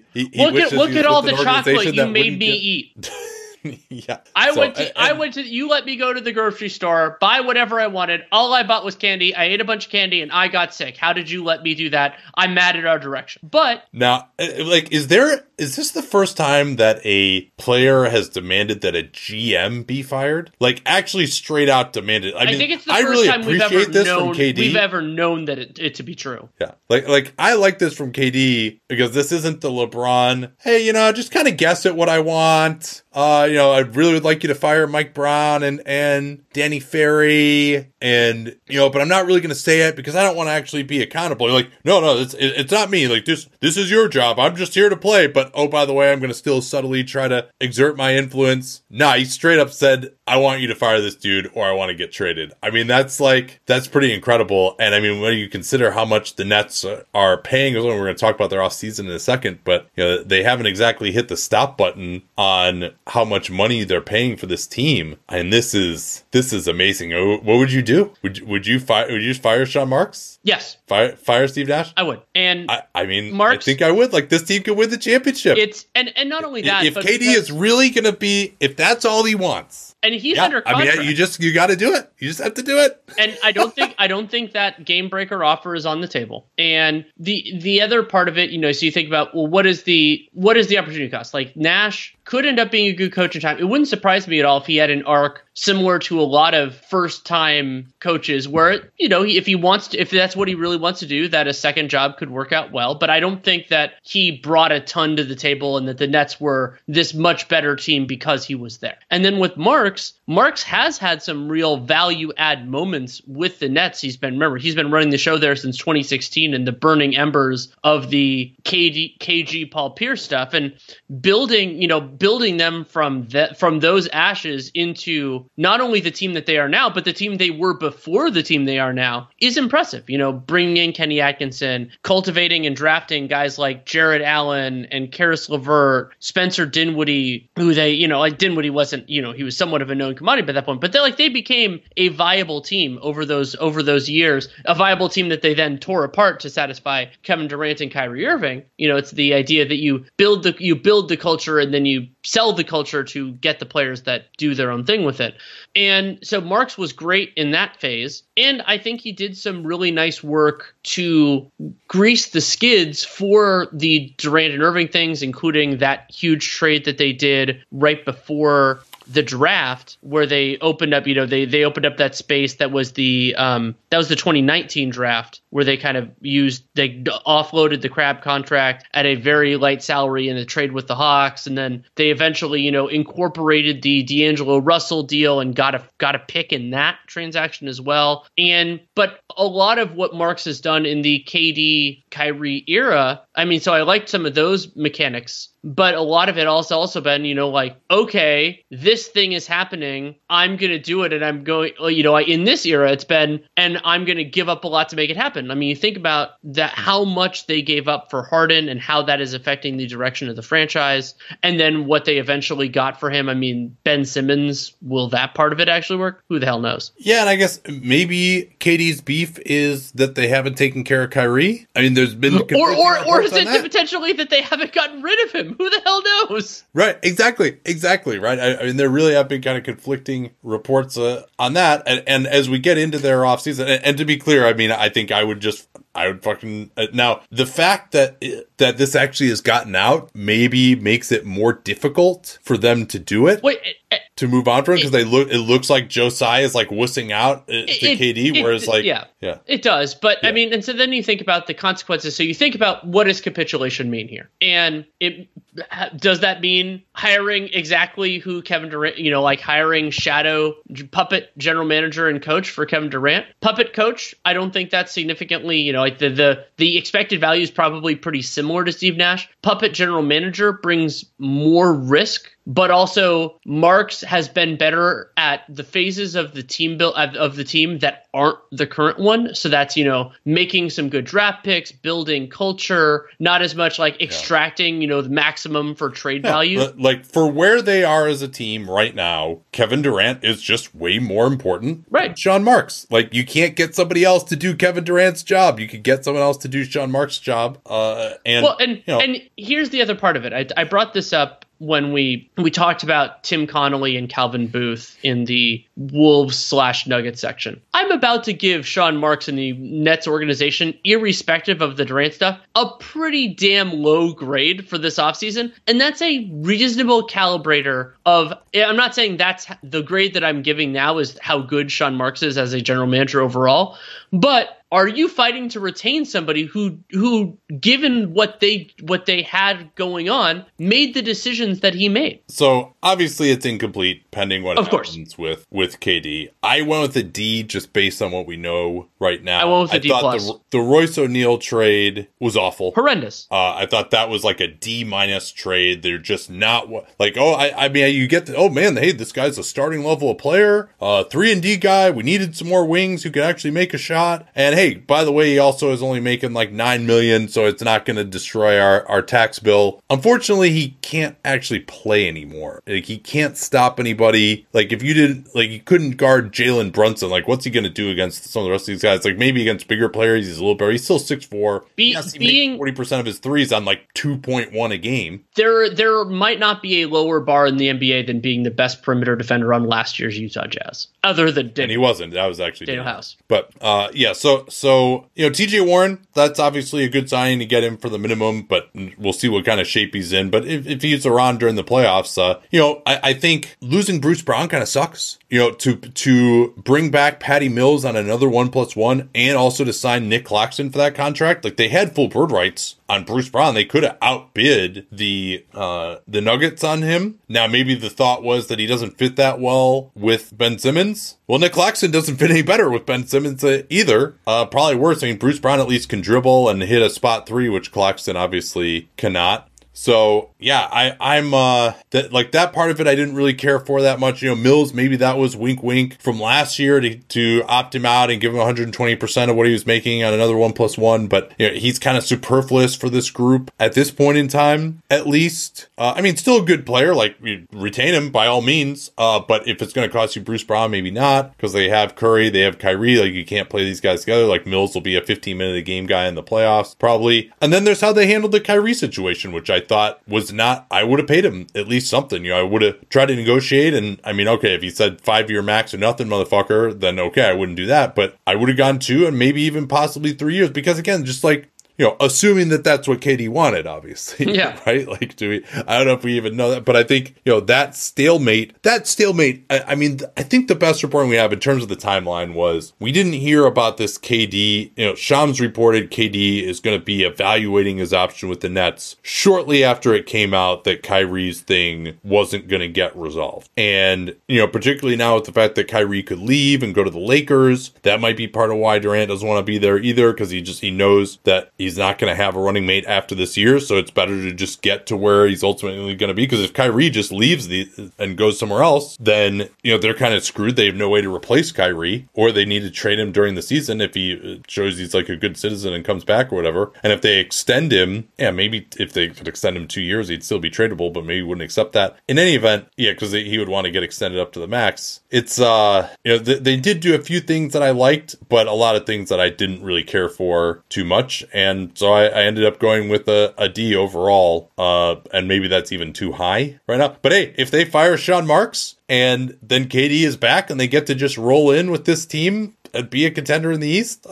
hey, bump it up. Well, and another, you brought it up briefly, but another weird element of their offseason was like they had restricted rights on Nick Claxton, and we saw all of these different centers get squeezed, and he got more money than Isaiah Hartenstein did. And, that whether that, $3 million or $2 million a year or whatever makes a huge difference for the Nets, hard to know. It's size money, not mine. But it does seem like an opportunity that was lost. And yeah, I gave them a D+, and this will invariably move after this point. Before we move on, I need to propose one of the most interesting WAPOs we've ever had. What are the odds that Kevin Durant, essentially that Sean Marks leaves the Brooklyn Nets, whether by fired or voluntary or whatever, before Kevin Durant? Ooh, baby. I have my answer. Do you have yours? I don't yet. Let me think harder. You have. I'm going to just talk through this here. I think the right decision is to fire Marks if you really believe that this will make KD happy. Now, KD doesn't himself know what's going to make him happy 5 minutes from now. So your risk in firing Marks is that KD is like, well, I still want to be traded. Like, this was all just a test of whether you could actually stand up to me for once. And now that you did, I want to stay here, be happy. Right? You never know what it could be. It could be anything. But take it if you're Joe Tsai and you take his request at face value, the right move is to fire Sean Marks. And hey, you know what? You can always just rehire Sean Marks or someone else if KD ends up wanting out regardless. Although Sean Marks does have so much experience trading disgruntled superstars now. You want to really leverage that. Yeah, I think you do that. Like, you're just, it's the logical, I always am concerned about the sunk cost fallacy, but to say, hey, we've gone so far down this path, like, don't throw good money after bad, etc. But the thing is, they still are in a position, like, there are benefits going forward. Like, they still are in a position to win a championship potentially. Well, I don't even know if this is throwing good money after bad. Like, this. Yeah. Now, of course, the problem is, one Joe Tsai, I think we can say he has a healthy respect for authority. His own authority and maybe some external authorities as well. And perhaps Kevin Durant, he already was it seemed like Joe Tsai was chafing and wanting to take back his franchise. And last year was so miserable. Like Nick Friedel has talked about just how miserable everyone around the team was last year. But, this vaccination thing hopefully won't be an issue this year. But, this whole requesting to fire the GM thing could be a third real issue for Joe Tsai. And maybe he just decides, fuck it. Like, this isn't the team that I want to own. I don't care. I'm going to trade this guy. But they're going to get better if Sean Marks sticks around now. Like, this has been an amazing. I didn't see this coming, right? We thought the next inflection point would be in camp, and it may still be. I mean, we'll see about KD holding out and what his attitude is going to be there, and maybe there can be a summit between all of them, and they patch things up with Sean Marks. I don't think that's going to happen. KD, I think it's going to be more like the moon door than a summit. when KD is out on a situation or a person or whatever, he doesn't seem to change his mind, at least in that respect. Like he sours on things very quickly, but then he doesn't tend to sweeten on them again. My feeling is that Joe Tsai is going to feel like I have to draw the line somewhere. It'll just be anathema to him and his personality to do this. And this feeling like, he can still play. Like if Sean Marks stays around, their leverage in trading KD may be reduced at that point, right? They're just going to have to rely on the external leverage. Hey, maybe that Jaylen Brown offer would still be out there. They're probably not going to get Marcus Smart. Would you, I mean, that's the other thing, right? It's like, would you rather just take this Boston offer and not have to fire Marks? And then will they just delude themselves into thinking they might still be contenders? Like they're going to lose Kyrie for nothing probably after this year. And kind of the point of trading for Jaylen Brown is like he's younger, he can still grow with this group. But Jaylen Brown and Ben Simmons and Ellipsis isn't really a championship contender going forward. Maybe you could talk yourself into that group being pretty good with Kyrie if Simmons is looking good. Which again, that's the fact that Ben Simmons and all his drama is now like issue number 27 with these guys is just remarkable. I'm going to put it on 34% that Sean Marks leaves the Brooklyn Nets before. Well, okay, let's change up a little bit. And if this changes your answer, let me know. But I think get the spirit of the question right, if we're talking about they're both here for 2 years and then Sean Marks leave, like that doesn't count. Like I think it has to be before. Invalid if both are still there before if both finish this season with the team, right? If on the day that the Brooklyn Nets play their last game, let's say on July 1st. Yeah, that's the end of it. No bet if both are still on the team on July 1st.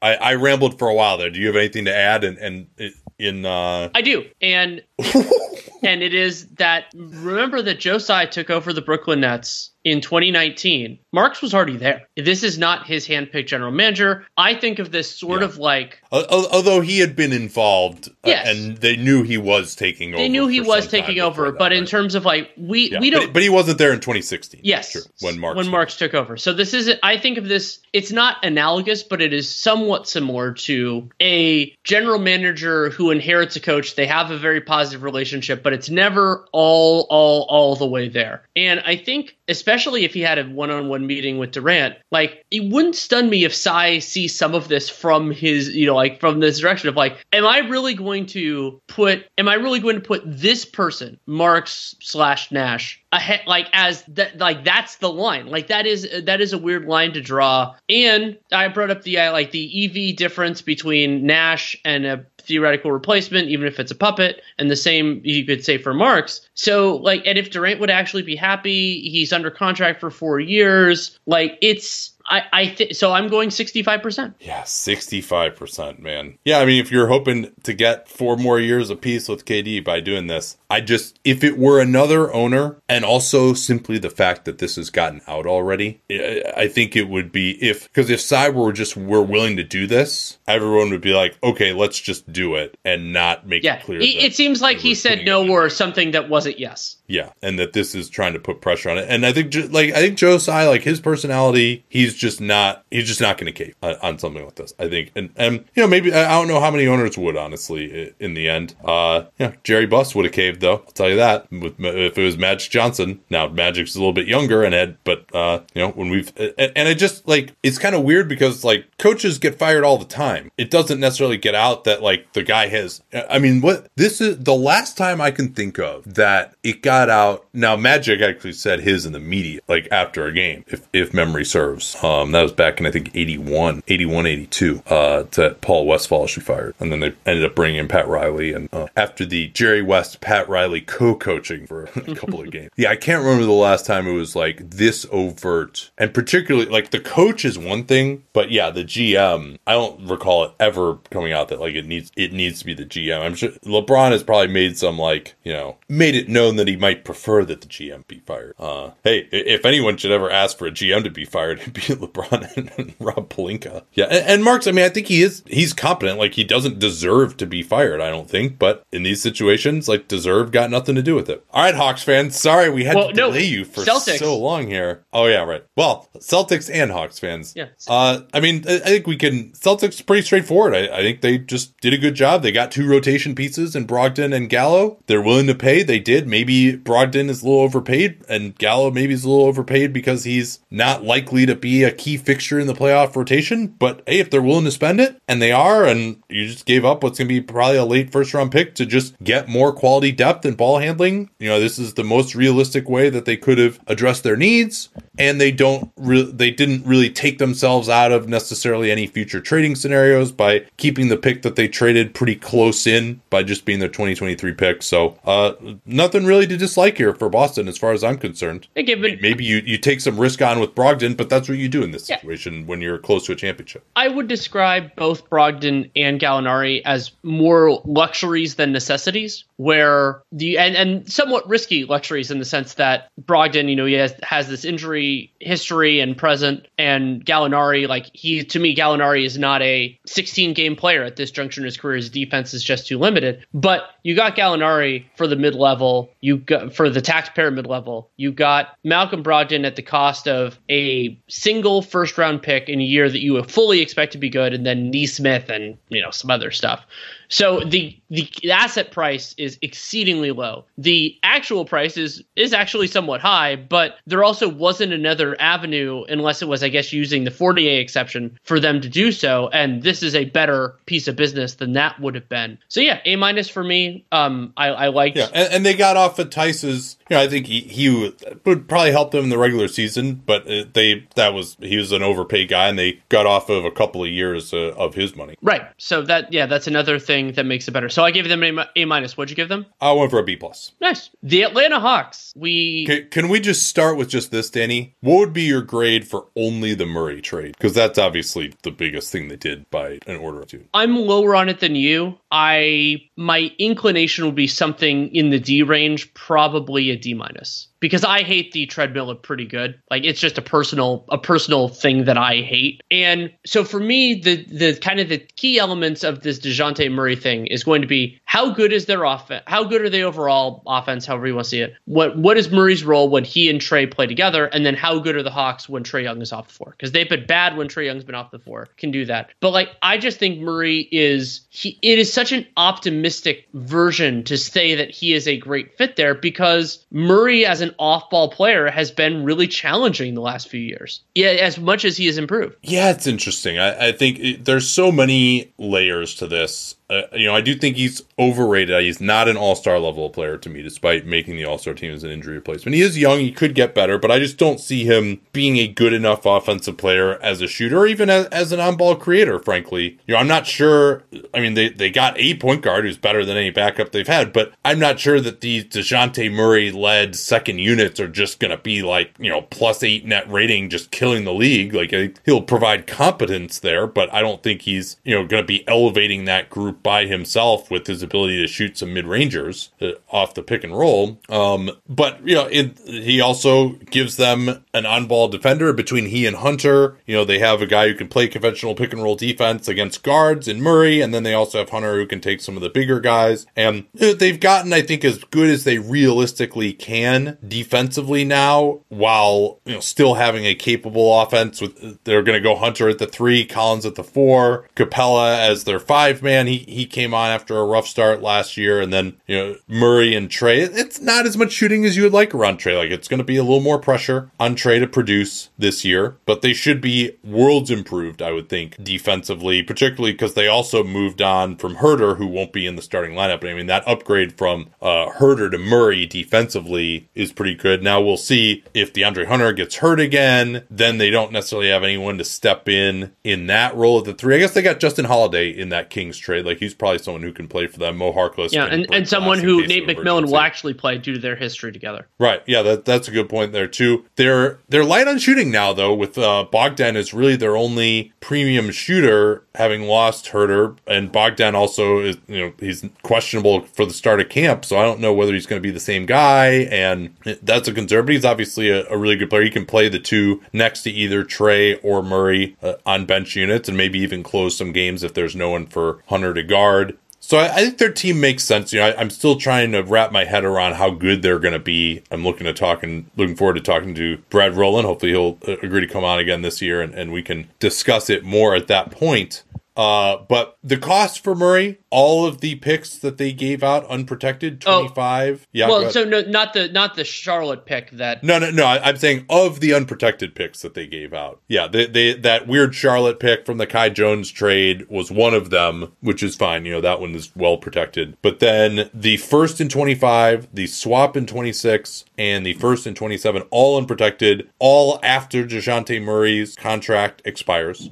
But DeJounte Murray, even though he's a flawed player, and yes, the $17 million does fix it so you can't extend him, and that's a concern. I don't know if you necessarily want to do that, like, absolute max extension right now anyway. Let's see how it goes, and you can always just pay him more with bird rights at that point, and he apparently wants to be in Atlanta, and if it doesn't work out, then maybe you're just like, all right, we'll just lose him.